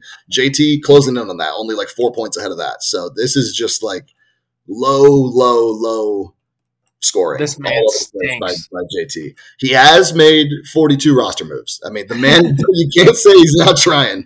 He is leading the league in roster moves, 42 roster moves. And he needed it because he did not draft a running back until the 97th pick in the draft. It was Kareem Hunt. It was JT's 5th pick, which was the 97th pick in the draft. And he's made up for that by he's going quantity over quality. He's got 9 running backs on his roster, and as we talked about today, trying to use them for trade bait. Just one of the funniest trade block messages we've ever had in this league. So let's hear this. Yeah, let's talk about that a little bit. That trade block text. So this man creates a spreadsheet. We in the Discord, shout out V, comes up with a trade block where we can put our things in. JT. Alexander Madison, best handcuff in the league. And this is all name. He has it labeled. Name, value. Best handcuff in the league. Average 24 points a game in 3 2021 starts. Brian Robinson. How many points did Ryan Robinson score last week? Has this guy done anything? Everyone gave me so much shit. He was on JT's bench, actually. He gets a lot of carries. He's not super efficient, though. What did he... They were talking about wanting to get Antonio Gibson more in the mix after his first game back because he's not efficient. And what's crazy is, what's weird is Antonio Gibson was always the guy, was always the running back, and he didn't catch passes. It was J.D. McKissic caught passes. Now it's almost flipped. Brian Robinson is the ground and pound guy, and Antonio Gibson is like the pass catching back. Brian Robinson had 10.6 points last week, so he had double digits. He was sitting on JT's bench.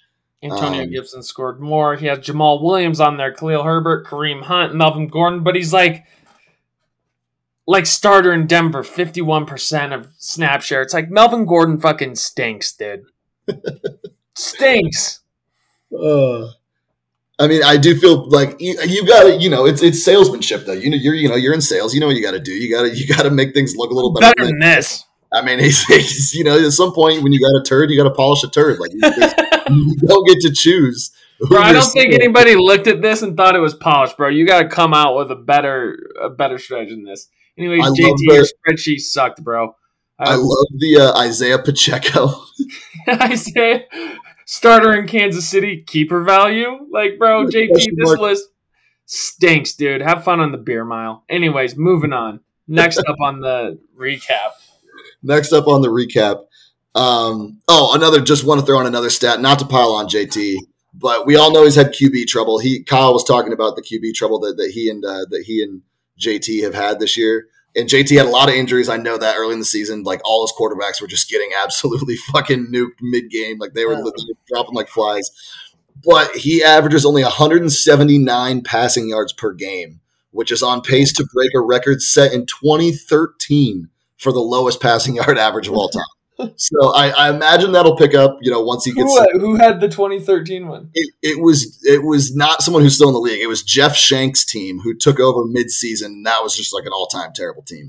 He was like one of Chip's friends from Butler, and he had like 180 pass yards per game. I don't know who his quarterback was, but obviously fucking dog shit. All right, moving on. Next up, 11th place, we got Ross.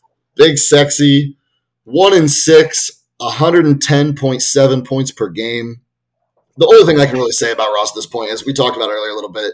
The man's brain is just fully pretzeled. I mean, it is absolutely in a pretzel. He is paralyzed by these playoff fines.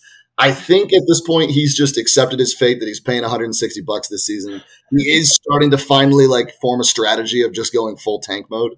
But it's like, that's $160 this offseason. So whoever scores high in week 14, you got a fucking payday coming your way. Ross is bad, and the team's bad, and he's selling.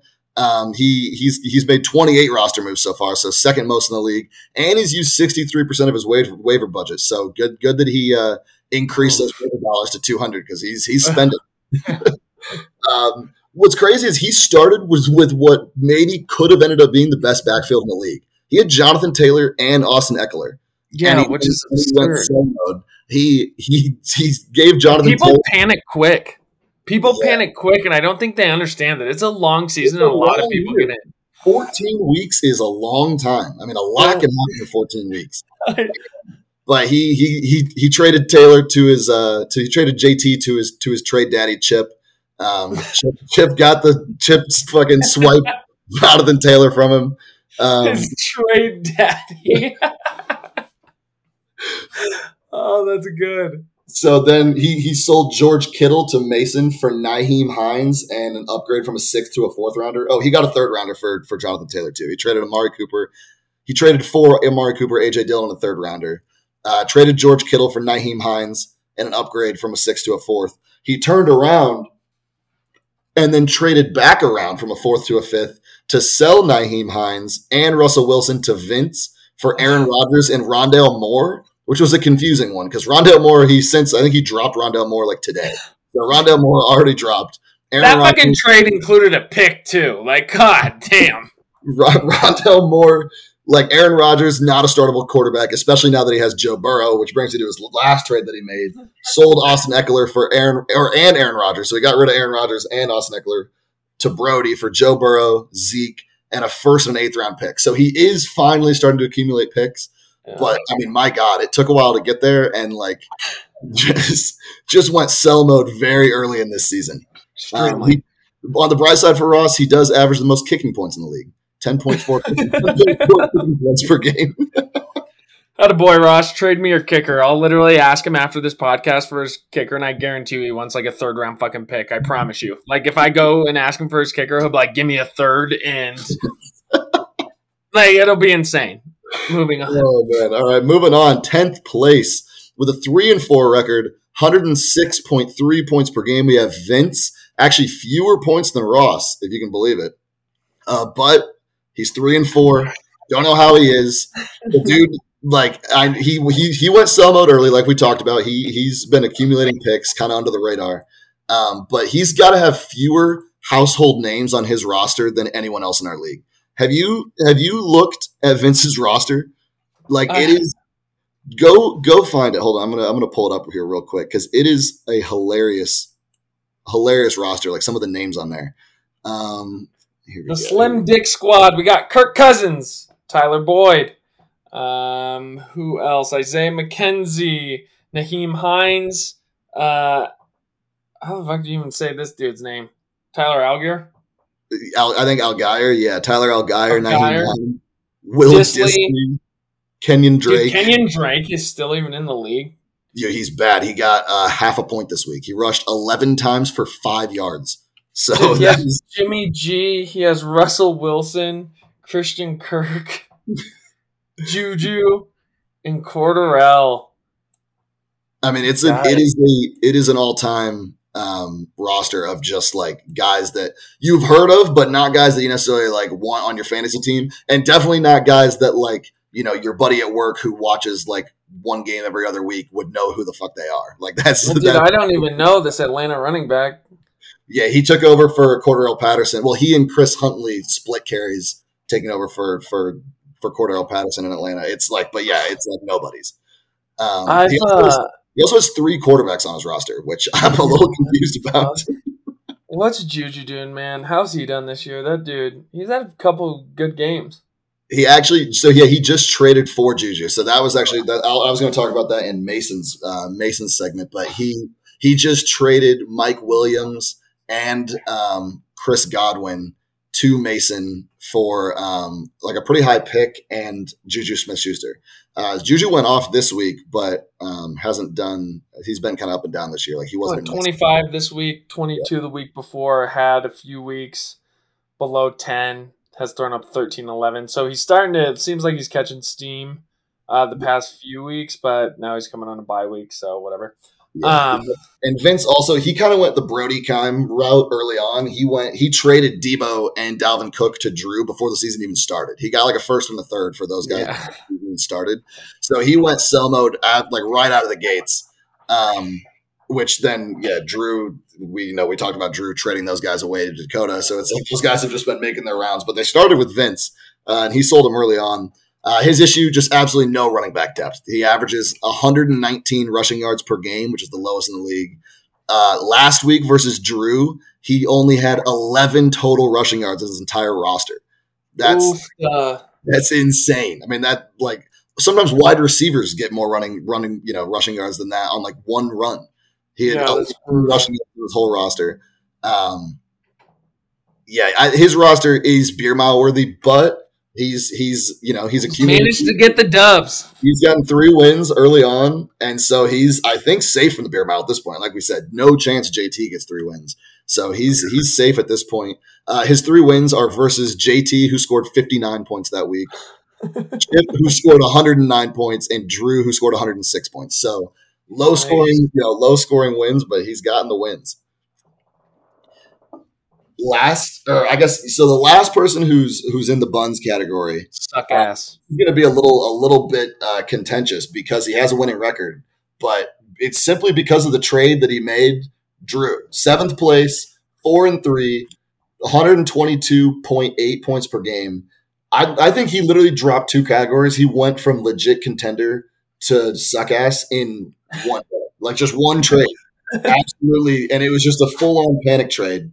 It made absolutely no sense to me when he did it, but I mean, who knows? Maybe he'll end up in the playoffs. Maybe he'll be okay. I don't know. It still just baffles me. And we talked earlier about his weapons. He still has Jalen Hurts, still has CeeDee Lamb, still has Christian McCaffrey.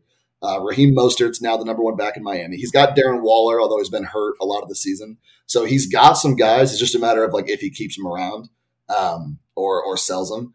He actually leads the league in rushing yards per game with 220.8 rushing yards per game. And he typically started three running backs. He started Cook, McCaffrey, ETN, and also had Deebo Samuel and Jalen Hurts, who also get rushing yards. So he had a ton of guys who were running the ball. But like, there's some talk about good backfields, whether it's Chip's three-headed monster, whether it's Sam's guys, whether it's Brody's guys. But Drew leads the league in rushing, even though most of those guys no longer on his team.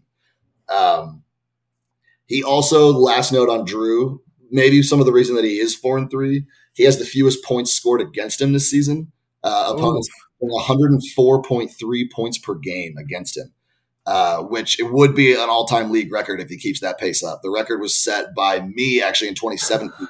I only had 109 opponent points per game against me. Your team was good that year. Was that the year? Because that was the year I won. Wasn't it me, you, and Sam were like the top teams or something? No, so that you, me, and Sam were the top teams. Oh, that was BT. Sam won. Yeah, that was the BT year. But you won in 2017, didn't you? Because 2017 too, I won. So I went. I think I was like the 3 seed that year, and I don't remember what I ended up doing, but I think I lost like first round or something. I basically snuck into the playoffs and then lost. But so that's it for the full onions, buns, suck ass category. Now there is someone who I think has their foot in both camps of the suck asses and that could make some noise, and that's Mason. Mason is half buns, half could make some noise. Because Mason's created his own category. I didn't know where to put him. I was like doing this whole thing, and then I looked at his projected points. He's projected for like 130 this week. And I was like, what the hell? Like, I can't have a suck ass team who's projected for like 130. And his team is dangerous. Like they look dangerous on paper, but I mean he's in 9th place. He's 3-4, barely got the win this week. 109.7 points per game. That's fewer points than Ross. So he is lower in points than Ross, even though he's 3-4. And he had 4 losses in a row before snapping it this week. Again, congrats Mason on the 100th win, big one. He's had some weird things going on. Like he's had injuries. Alvin Kamara, DeAndre Swift was hurt, and then now he traded for Amon-Ra St. Brown, and then he was hurt for a lot of times. So he's dealt with injuries. He also has the fewest points in the league from his defenses. He's averaging 5.6 defensive points per game. So that's hurting him for sure. Justin Herbert has been not that good. Actually, Justin Herbert averaging only 17.3 points per game over the last 5 weeks, which coincides with Mason's losing streak. It's tough to win when you're relying on a quarterback like Herbert. Like he's supposed to be the guy who's only putting up 17 a week. That's just not going to get the job done. But like we talked about, he made a move this last week, gave up a 2nd rounder and Juju for Chris Godwin and Mike Williams. And again, the injury bug is relentless with Mason because as soon as Mason made that trade, Mike Williams high ankle sprain. they're not sure when he's coming back. I think he's probably going to miss weeks, not days, is literally what it says on there. Yeah, like Mike Williams, as soon as he made that trade, I mean, it was not an hour after he made that trade that Mike Williams fucking sprained his ankle. But I guess that's the risk of trading mid game. But again, if you just look, it's like, so all of that points to his team being bad. But at the end of the day, like he's still got guys. He's still got dudes on his team. He's got Nick Chubb. He's got Alvin Kamara. He's got Justin Herbert. He now has Mike Williams when healthy, and he's got Amon-Ra St. Brown. He's got guys that could make some noise if he gets into the playoffs. But he's been bad so far. So we'll see. We'll see how he goes. Maybe this win will get him over the hump, snap the losing streak. The mojo's back. Question mark of the league. The mojo's back in the clubhouse. Maybe he gets the job done. So he's kind of foot in both camps for me. That's Mason. So that wraps up the buns category. Starts to move into the could make some noise, aka the Tony Romo and I don't know Jim. Which I'm going to start off with, who up until this week or maybe the week before would have been definitely in the buns category, but Dakota, 8th place, 4-3, 113 points per game, but went from easily the most fraudulent team in the league to a team that could maybe make some things happen. They could make some noise. after he gave up a second and a third round for Deebo Samuel and Dalvin Cook. I'm kind of interested in your take on this because he was a fraud team. He was 4-2, sitting at third in the league, absolute fraud team. But then decided he's like, you know what? Like my team isn't good, but like I can make them good, and I already have a decent record. So then he went out and got Deebo Samuel and Dalvin Cook, and like now his team is actually okay. His team actually, like, taking a look, I think his receivers, man, and I'm big on receivers. His receivers kind of fucking stink, man. Yeah, his receiving core is definitely inconsistent. That's a note I had. Michael Pittman, Drake London, TJ Hawkinson have been like all over the map. TJ Hawkinson won't be on his roster right now because he and I just did one of those 1 week, kind of bullshit trade deals. Yeah. But he has TJ Hawkinson. But like adding Deebo Samuel, I think will be the consistent guy in that receiving core. Yeah, I mean, I think you look at his three main guys. I mean, you have Patrick Mahomes, that dude, him and Josh Allen. Like, if you have either one of those, like, you never know when they're going to score you 40 plus points, and like actually win you a game. So that's huge. His receivers stink. I mean, you can't really be mad with Debo. His running backs are really good. I mean, you guys know how I feel about King Henry. I love Derrick Henry. Can't be mad with Dalvin Cook, but I just think he's so lacking. Like, if you look when people really explode, and somebody fact check me on this, but in my personal opinion, what like comes to mind, like when you see those teams who really explode, like throw up those points, I feel like a lot of the times it comes from like your quarterback exploding and then like your receivers. Like I feel like receivers just go absolutely nuclear, which running backs can too. But I feel like every time like I'm actually scared of a team, they have a good running back that they picked up in the draft, stacked on receivers, and then they've picked up like a running back somewhere along the way that ends up blowing up. So I'm curious to see. I think like he did make his team a lot better, but like at first glance, I do think like having like shit receivers like that may come back and like haunt him a bit. Yeah, his ceiling is definitely a little bit lower because of that. But like again, he's going to go as far as Patrick Mahomes can take him. Like Patrick Mahomes can make up for receivers not going off because Patrick Mahomes could drop 50 on any given night. Like you just don't know. I mean, look at this guy's scores. Listen to Patty Mahomes scores. 44, 21, which is normal, 19, 2 off weeks, 29, 38, 23, 32. So, I mean, he's consistently, like, his bad games, he's scoring you in the low 20s. Like, Brody with Lamar, like, Lamar's throwing up 15, 17 points for Brody, or he's throwing up 45, but, like, that 17 hurts. Like, Right. So, yeah, that's he's got a solid – He's pretty solid now. It's just, those wide receivers are definitely inconsistent. Like, and we'll see what Michael Pittman does with like Sam Ehlinger throwing the ball in Indianapolis now. Like, I don't know. So we'll see what happens. But his team went from like definitely fraudulent, definitely buns to being like maybe they're okay. Like maybe they could make some noise. But I mean, if you look at it too, Pittman's had a few like pretty big games. He has a week with 27. He's so up and down, though. 27, 0, 15, 6, 10, 26, 9. So it's like if he catches a 26 game on the same night that Mahomes, drops 35, 40 points, then, I mean, you're in contention of having a really high score. Yeah, and that's all you need, right? Like, you just need that high ceiling so that you can go off and beat somebody in the playoffs. And that's what he's got. Next, he's going to be mad at me for not having him in the legit contender category, but Chip sitting at sixth place, 4-3, 122.99 points per game. So we'll give him the benefit of the doubt, call him 123 points per game. But the thing is, we don't even need to recap it because Chip never thinks about the past. He doesn't care about the past, so we don't even need to talk about it, I don't think. And I think that's actually perfectly fair. Moving on. Oh my God!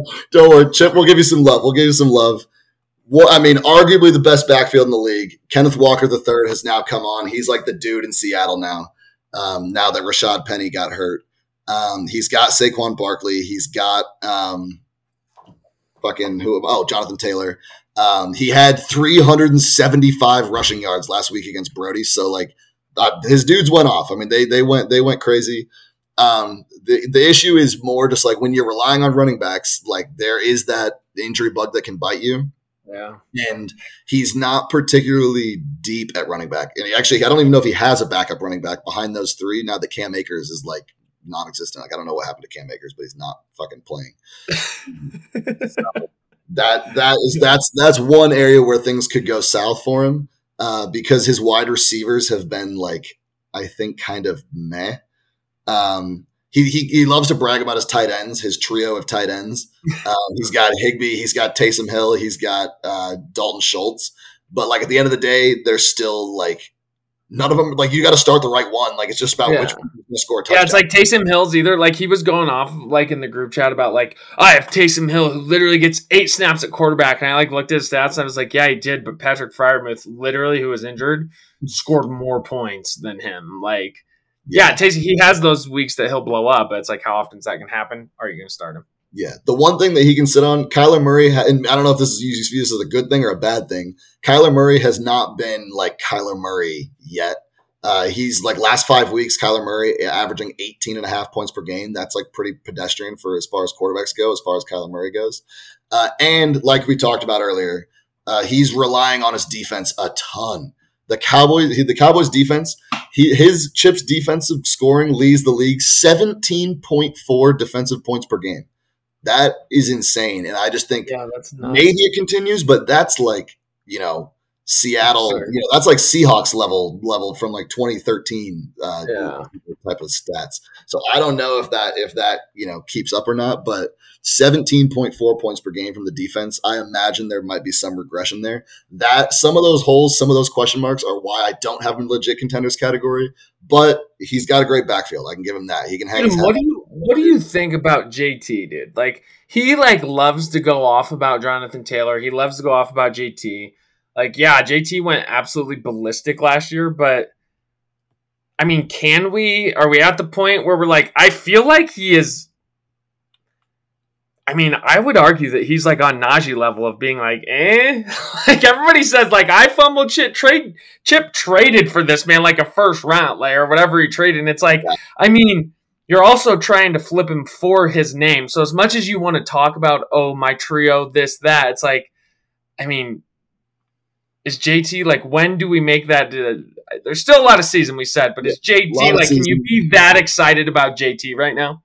I think if you own JT, you are optimistic because he's coming back from injury, but you're nervous because he hasn't been great. And because the Colts have, like, almost consistently this season operated with, like, a negative game script. I mean, they've been trying to come from behind, like, all season long. And their pass catching back, I think, is Nyheim Hines, not Jonathan Taylor. So, like, that eats into his touches.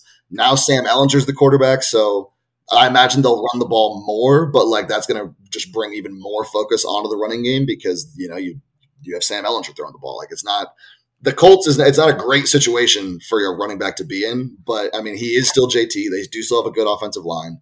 We'll see what ends up happening, but like I would be if I were him, I would be hopeful, but at the same time I'd be a little bit nervous.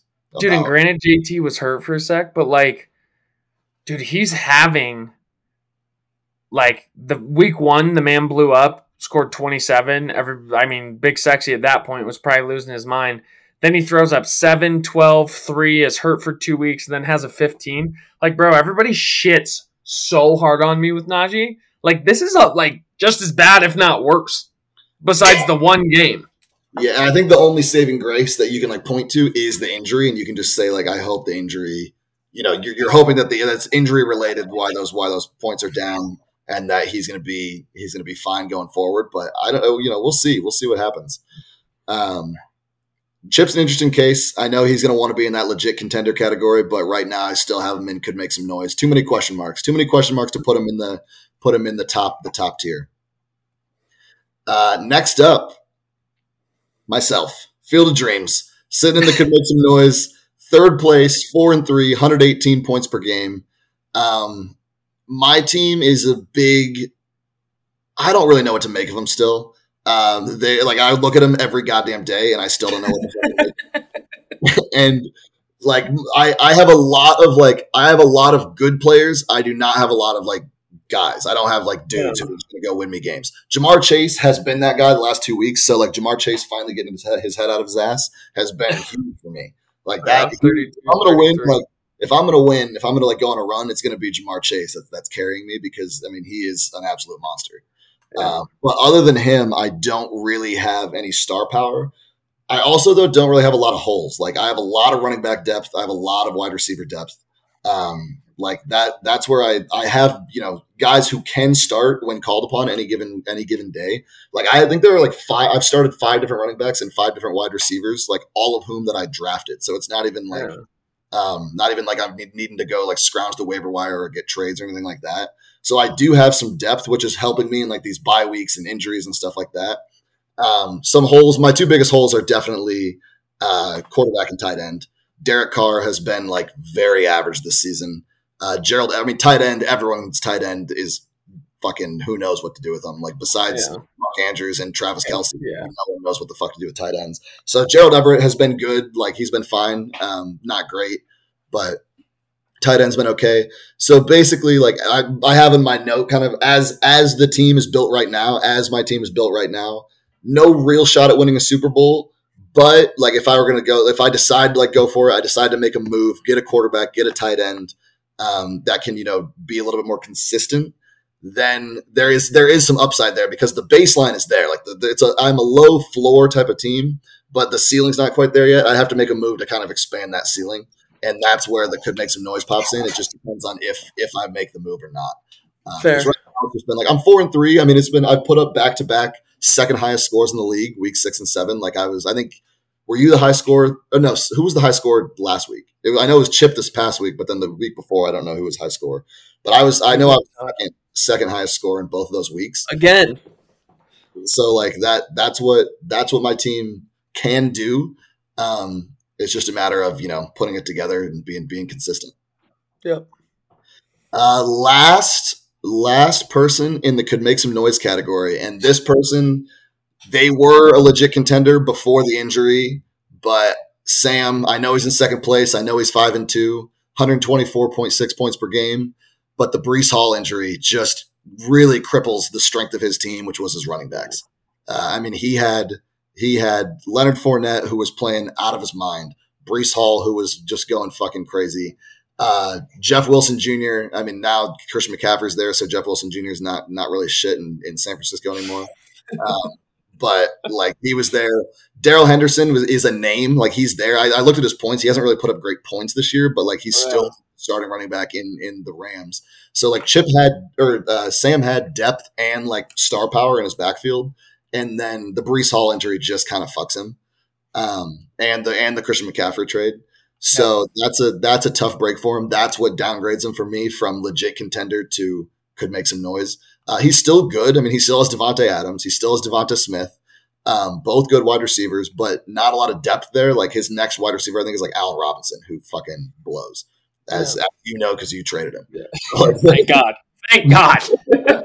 Did I fumble that one, boys? I did. I'll wear it. But like that, that's what we're talking about, where it was so surprising. And we can't talk about Sam without talking about the Justin Jefferson trade, because like you look at this team, you throw Justin Jefferson on this team instead of Allen Robinson, like even with the Breece Hall injury, they're still a contender. It's still a big contender. And he dished him. And I get that it's a win-win. Like I totally get that. You got what you wanted. Sam loaded up for the future. Like he was still competitive for a long time. But like eventually something like this was going to happen.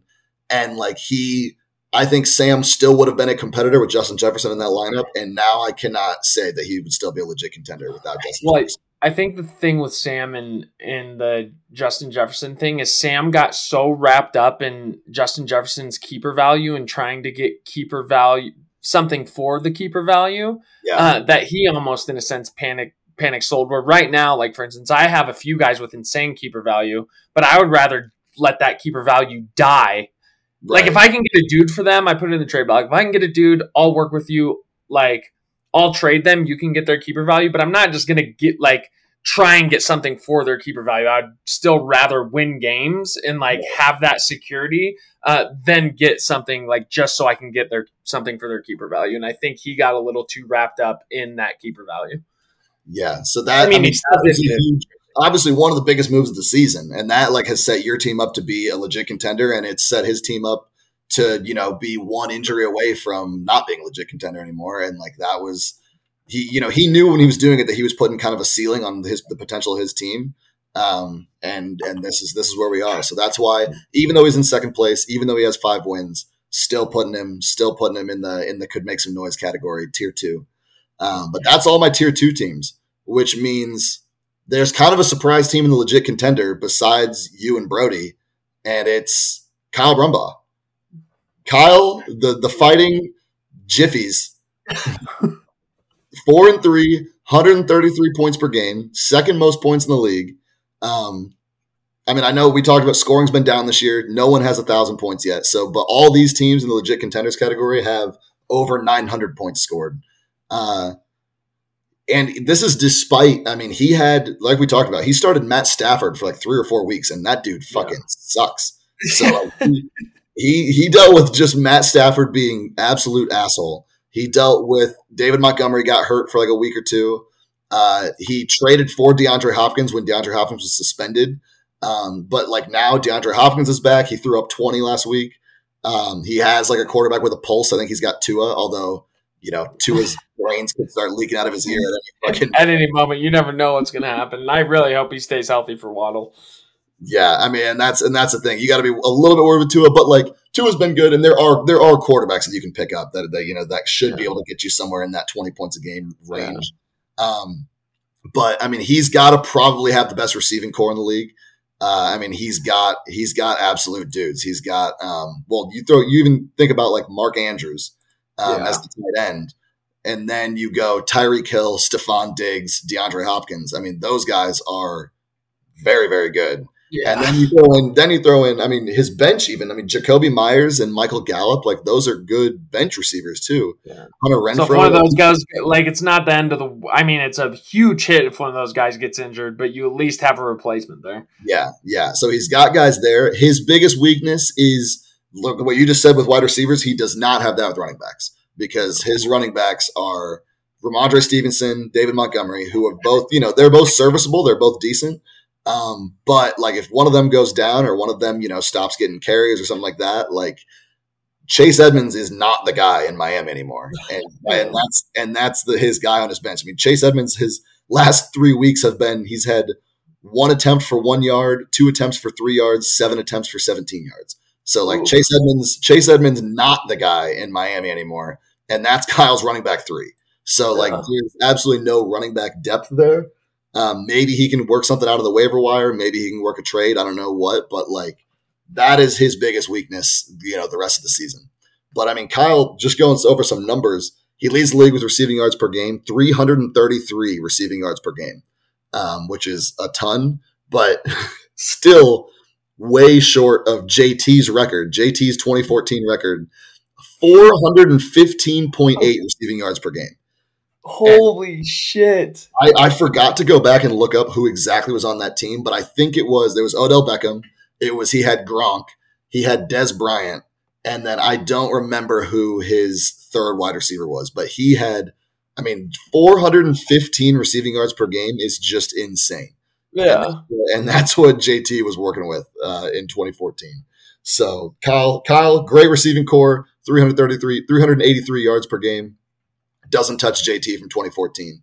I will say, Jay Shu, you'll appreciate this. The week that Kyle fucking beat you, 521 receiving yards in week 2. That's dude, my only loss of the season comes that week with 170 points, which is so absurd.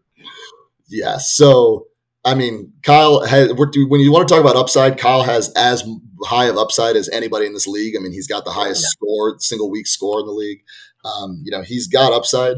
He just doesn't his team isn't as deep as yours and Brody's, which is why I have him at number 3 in these power rankings. Number 2, and this is just in order of place, so don't read too much into who I put here or wherever. But Brody, 4th place. He's only 4-3, but 140.4 points per game, most points in the league. Yeah, most points in the league by quite because when people argue points, it's usually like there's a certain disparity of points that don't really matter too much. Brody, I would say, his points compared to everyone else, not even counting the few weeks, which I think bench points, everybody gets bench points. though everyone can kind of shut the fuck up about bench points, but he has had a few ginormous weeks where his bench just goes lunatic. So for him to be at, I mean, he's at 982 points for the season. I mean, Kyle's next behind him at 931. So I feel like that kind of difference between points is actually saying something rather than people. It's like a 7.5 point per game difference. Like that's a real difference. That's not like 2 point per game difference kind of thing. Like that's a real difference in points. And yeah, he leads the league in touchdowns, 5.4 touchdowns per game. And you want to talk about, we've talked about the argument about who is the best backfield. You know, Chip wants to talk about his 3-headed monster. We had Sam before. Brody's backfield, dude. Austin Eckler, Josh Jacobs, DeAndre Swift when he's healthy. Clyde Edwards-Helaire has kind of fallen off lately, but still, those three, I mean, if you go by points per game that they've played, I mean, DeAndre Swift's been hurt, but if you go by points per game, that's RB1, RB2, RB8. Eckler, Josh Jacobs, DeAndre Swift. I mean, that is 3 of the top 8 running backs in the league in points per game when they play. So that is that is a great backfield right there. Then you not even talking about Cooper Kupp, who's been wide receiver 2 so far this year. Travis Kelce, tight end 1 this year. Lamar Jackson, QB 5. Even his goddamn kicker, Justin Tucker, is fucking like one of the top 3 kickers in the league. Like he is. There are no weak spots on this roster other than maybe defense. I think he's been kind of picking up defenses every week. I don't know if he's stuck with one. But Kelce, dude, he has the best tight end in the goddamn league. He is absolutely set at like every position. And I mean, really though, it's just at the end of the day, the biggest adversary that Brody has to face is his own brain. I mean, it is self-proclaimed woke, dude. It's self-proclaimed woke. The woke. I mean, he's just at the end of the day, he's still Brody. Lions are going to Lions. Brody's going to Brody. I don't know. You can't really trust him until you see him do it. And so we'll see what happens. I mean, he has so many weapons. Like he is going to have to make that choice of which guy to start. So that is the biggest weak spot on Brody's team is just his own history and his own mind. So that's what I look at his, because really there are no true weak spots to nitpick on Brody's team. It is an absolutely loaded team, and then who's literally going to just fall right back to the Shadow Realm next year. Like this guy, better win. Like he actually better win because he is going to be non-existent next year. Like he's going to be a beer miler.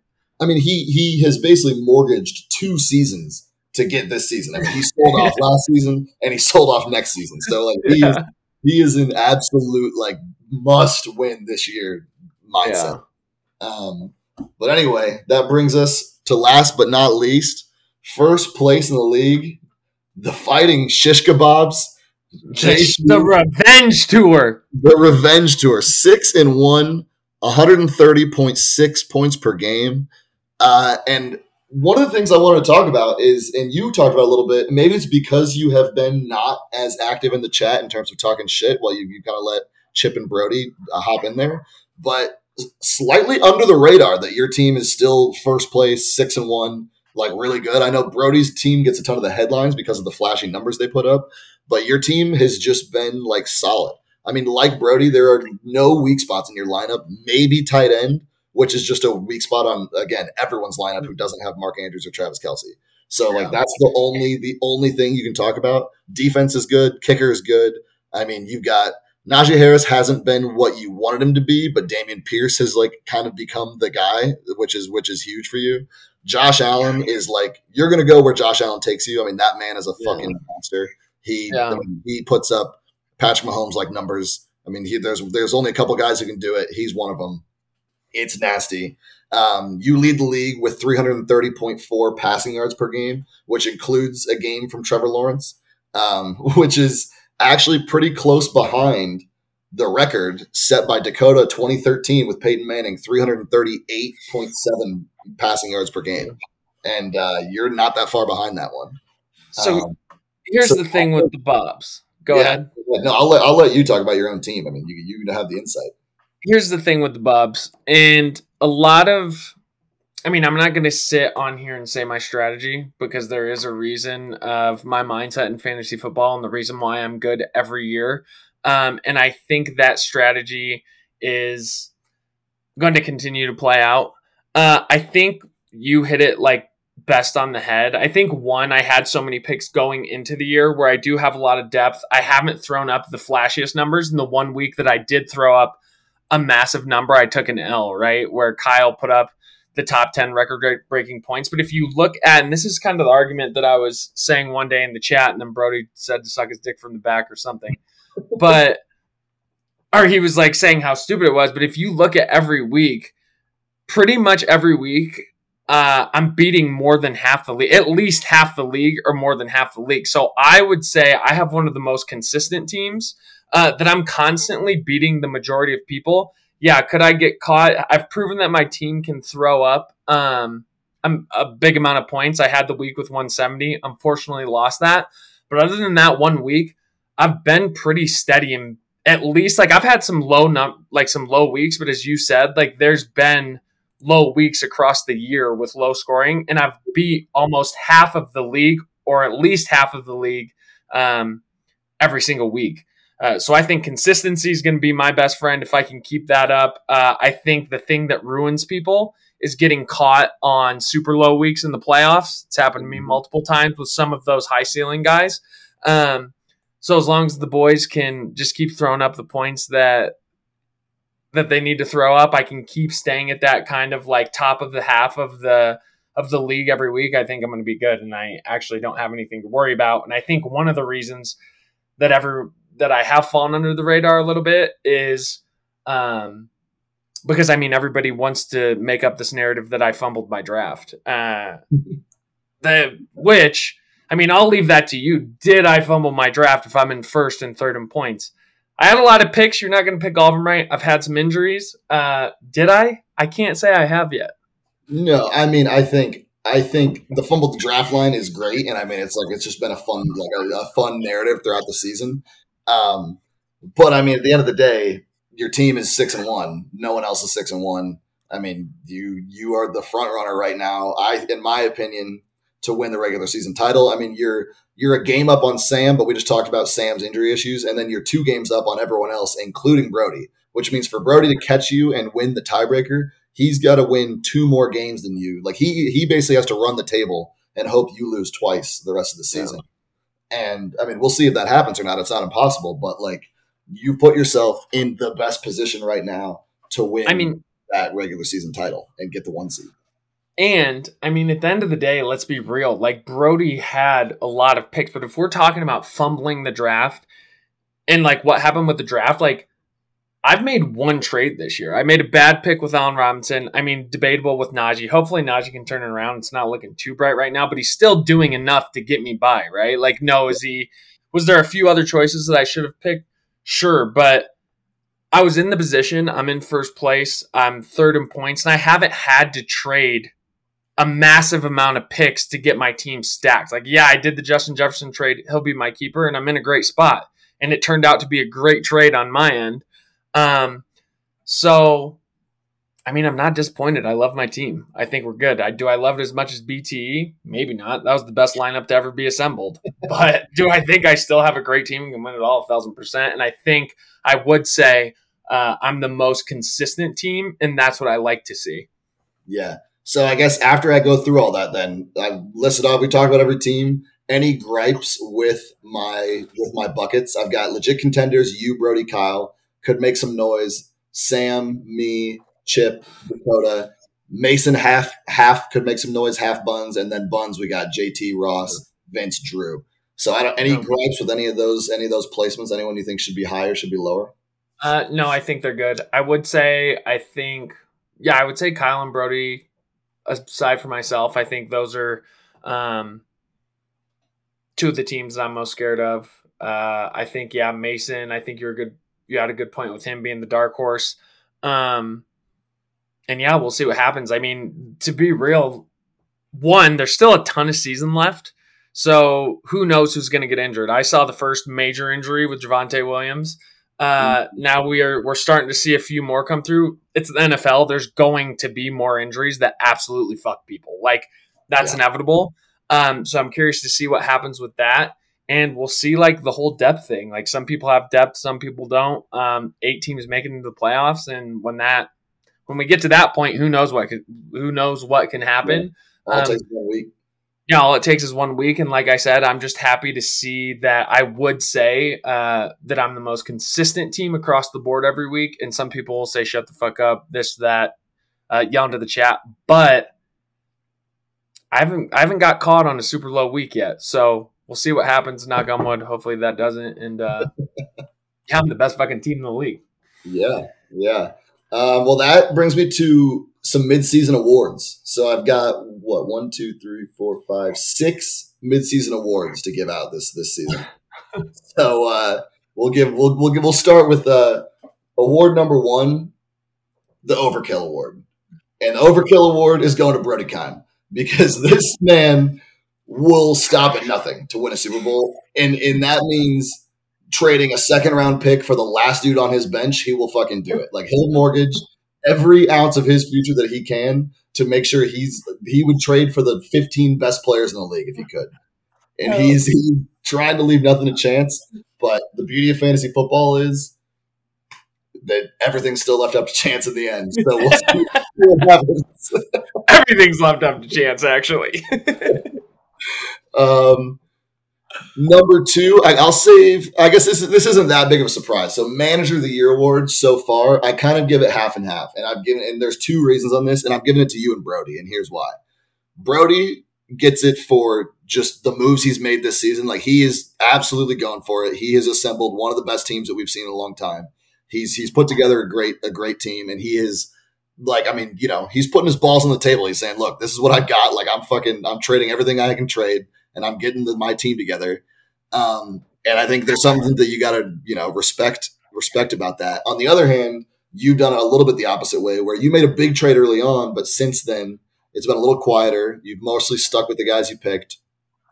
And I think there's something to be said for just like, at the end of the day, maybe not fumbling the draft. Like you have those picks and your team is pretty fucking good. And right now you're in the best position to go win the regular season. And I mean, we talk about how random the playoffs is, but the regular season's not that random. And, you go out and you win 11, 12 regular season games, you win the money. I mean, that's $400 coming your way that you can't lose on one off week in the playoffs. So like there's something to be said for winning the regular season. Yeah. Then the next awards, busiest Beaver award. that's going to JT because my man's 42 roster moves. He's working everybody so hard. He is absolutely scrapping and clawing to try to make this team respectable, and I gotta respect it. The spreadsheet we already talked about, one of the funniest things I've seen. Just an all-time, the dude will not be denied. He is trying so hard. Busiest Beaver in the league. This guy never sleeps. And he better be training. He better stay busy and be training because he is running the beer mile. Oh, man. Yeah, he better get busier because he needs a win fast. Like he needs a win very. I will say I would love to see some shit happen where the script just flips and Big Sexy runs a beer mile, man. Because it's fun as much competitive. I just want it to come down like the last week or something. Like I don't want it to be just over by week 10 or whatever. Like it's been the last few years. Yeah. All right. Next award, the Cheap Ass Award, goes to Dakota Simon. Has not spent $1 of his waiver money this year. Is he even in the league anymore, dude? This dude is never around. He has made 2 roster moves and has not spent $1 of waiver money. So I mean, he either is just not paying attention to the waiver wire or just is holding on to his cash. I mean, he is saving up for something big. But unfortunately, you can't take him to next season, so gotta spend him or lose him. Finally, actually 2 more awards.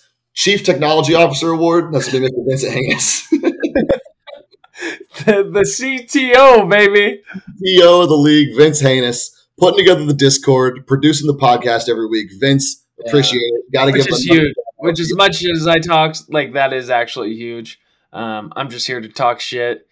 Literally, I thought the podcast thing was going to be easy and was just like, I'm going to make a podcast and record it. Vinny is in the background doing the shit, so shout out to him. Yeah, so Vince, CTO Award, Chief Technology Officer, that's you. You earned it. Final award, the Gallagher Award. Chip Bouchard loves fucking throwing watermelons. Smashing watermelons and throwing watermelons. Chip Bouchard Gallagher Award winner. That's the final award of the final midseason award of the year. Earned it at the draft party. One of the funnier moments. Actually, funnier still, he didn't remember when we brought it up on the first pod. I know, he was shook, dude. I should have told him. I literally should have gave him the heads up. But I thought it was gonna be funny, and then I realized when I do things I don't remember, I get scaries, and you could just instantly see the scaries hit. It was oh no. Oh man! So shout out Chip. Gallagher Award is yours. That's it for the midseason awards. I'm gonna hit before we do predictions for the rest of the year. I think we hit on some games to watch the rest of the way, and this is where we can talk about next week a little bit. So I'll throw out. I'm going to throw out some matchups, not including next week, but week 9. So in 2 weeks from now, we got you versus Sam. That's the top 2 teams in the standings. If Sam wants a chance of winning the regular season, he's got to win that game. He's got to find a way to turn it around and make up for that injury quickly. So that's going to be a big one. Also, week 9, Ross versus Vince.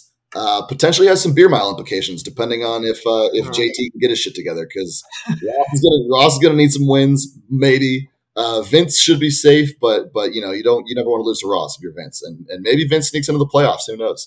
No. Skipping ahead, week 12. There's a bunch of big ones. Week 12, 3 big games. Week 12. One of them, Jay Shu versus Chip. Big time shit talk matchup. That's going to be a great shit talk matchup. You versus Chip. We'll see if who's still. That's week 12. We got a long ways away, but could be some big implications there for the playoffs, and a lot of bragging rights on the line, because Chip thinks his team is very good. He's going to feel disrespected by this pod. He's out to prove his. So we'll see what happens. He's so hurt about the pod, bro. Literally so hurt. Trash. Week 12 also, me versus Kyle might decide who wins Division 2. Right now, I'm leading Division 2 because I have a 3-0 Division 2 record, and I beat Kyle by less than a point in week 1. But Kyle has more points than I do. Probably has a better team than I do. But we'll see. I mean, I've already played Brody. I've already played you. I've already played Sam, and I've already played Kyle once. So the rest of my I have not, and I played Chip. So the rest of my schedule is a lot of people in that bottom tier. So I could still rattle off quite a few wins, and then we'll see. Kyle's going to need to, I think, maybe beat me week 12 to decide who wins Division 2. And then similarly, Division 3, also week 12, Sam versus Brody. That game could decide who wins Division 3, because Brody, like I said, has more points, but Sam's got the better record right now. And I think Sam has the better division record as well. Let me take a look at that. And they're both 2-1 in division. They're both 2-1 in division, but I think they both are going to think they need that game, and whoever wins that game will have a leg up, because they'll get that's another division win. So I think that could decide who wins Division 3. And then week 14, Kyle and Brody. That's rivalry week, and battle of 2 legit contenders. I mean, that could determine some seeding. That could determine a lot of things going into the playoffs. Kyle versus Brody, week 14. But then bringing us to next week, and this is where I'll let you chime in. We've got 2 of the absolute biggest games of the season this week. And the first and foremost, we'll talk about it. You versus Brody, the top 2 teams in the league, I think. Number best record versus most overall points. The thing is, you do luck out a little bit, because Brody's got Eckler on bye, he's got Travis Kelce on bye, and he's got Keenan Allen, who's been injured but also on bye. So he's missing some pieces. I'm not mad about it. You're not facing the full strength periods, but you are facing, it's still Brody. Like we talked about, he's got depth. He's got teams. It's the top 2 teams in the league. So it's a big one. Yeah. And I think the funny thing is everybody always talks about projections. I am getting pretty lucky with his lineup. He has the people on bye, and I'm projected 140. Can't be mad about that. Hopefully the boys pull through. So with it being a high projection week, against, one of his weeks that are going to suck a little bit for him, or he has to, try and figure out. But you never know what happens. So yeah, hopefully It'll be good to have my boy Josh Allen and JJ back. It'll be good to have the boys, the normal lineup. When I have my full lineup in, I'm projected 140, which no one is really close to that besides Kyle, which Kyle does low-key have a wagon. So yeah, stoked on the matchup. Yeah. So that's going to be a big one. The next one that I want to talk about, week 8, and maybe unsung. Call it the toilet bowl, call it whatever you want, but huge beer mile implications. Ross versus JT, absolute must win for JT. You cannot fall 2 games behind Ross and not have the points tiebreaker because Ross has more points. I don't think JT's catching him on points. So if Ross goes 2 games up on JT, no way JT wins 3 games without Ross winning. So JT, you better start a kicker this week because you need a win bad. Yeah, JT, this is the week to be fucking around. Absolutely must win for JT, which might be why he is absolutely. He's scrapping it. He's not the spreadsheet. He's trying to deal. Yeah, so that he needs this one bad. Do you anything else any other matchups this week that you think are worth mentioning? No, I think the big ones. Kyle's gonna whip Drew's ass. I would say. I would say the biggest thing. Yeah, I would say JT and Ross is a huge one, and then Brody and I are a huge one. I mean, kind of a must win. Like we talked about Mason's team earlier, you versus Mason. You've climbed the rankings pretty quick here. Mason is in 9th, so right out of the playoffs. Like we said, still a lot of time to go, but I think it would be a huge win for him. And even morale-wise. Which he's projected to beat me, which is like why I like there is still a little spark to his team.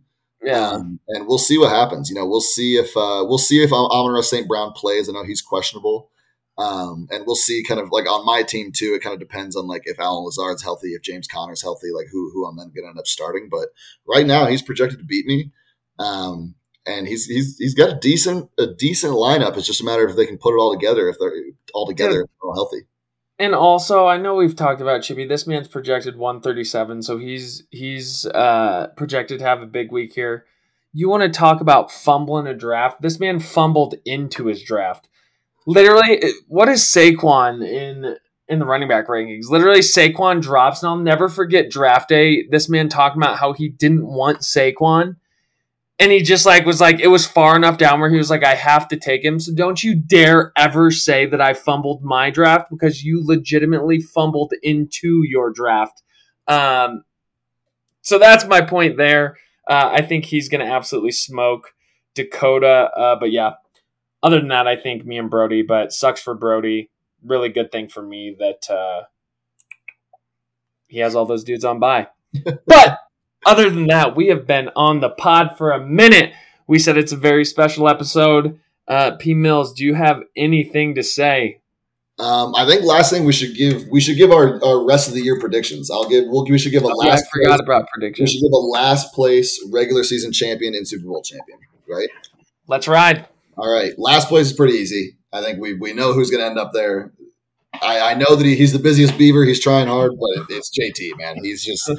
Things are not looking great for the Troyer Destroyers right now. I'm putting them in last place. Any disagreement from you there? We'll keep it quick. No, I would say I think JT is going to be last place. I would love to see a nice little dark horse suck ass of Ross. As much as I do want JT to run the beer mile, and I don't think that we're going to see a year like this for a while from JT again. I think it would be so goddamn funny to see Big Sexy run in a Speedo and a cape and have to chug beers, dude. It may be the funniest thing I've ever seen. So, I think it's going to be JT, but I hope there's a dark horse with Ross. I hope JT can pull that out of his ass at least a couple times. Yep, agreed. Regular season champion, I am going with the Revenge Tour. Shish Kebab Revenge Tour, 6-1. I mean, you're already 2 games up on Brody, 2 games up on Kyle, who I think are the 2 next best teams. Sam just had a devastating injury. I just think it's going to be tough for anyone to catch you because you'd have to lose a couple games. Now, your next 2 weeks are huge. You play Sam, or you play Brody, you play Sam. So if you get out of those 2 weeks unscathed, you're going to be in like a perfect spot to just basically walk to the regular season championship. But I fumbled my draft.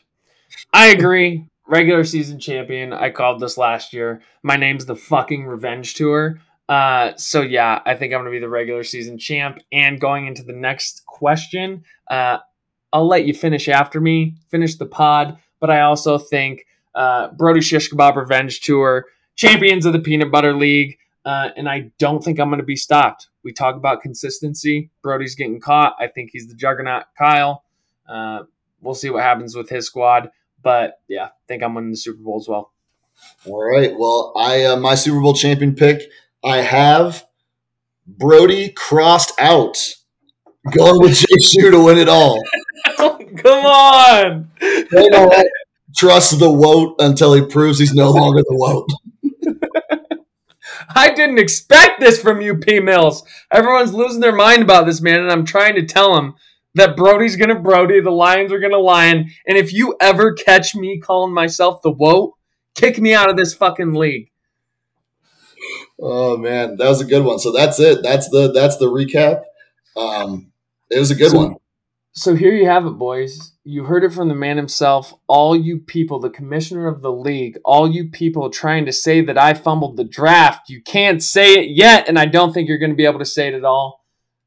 That's a wrap for this week's episode. We gave you a long one, and I'm sure P. Mills will be sending out the write-ups after. Give it a little bit. This is a long episode. Let people listen to it a few days after the episode is dropped.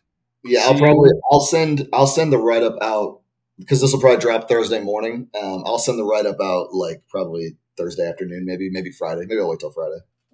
All right. Well, fuck it. You'll get it. See you later.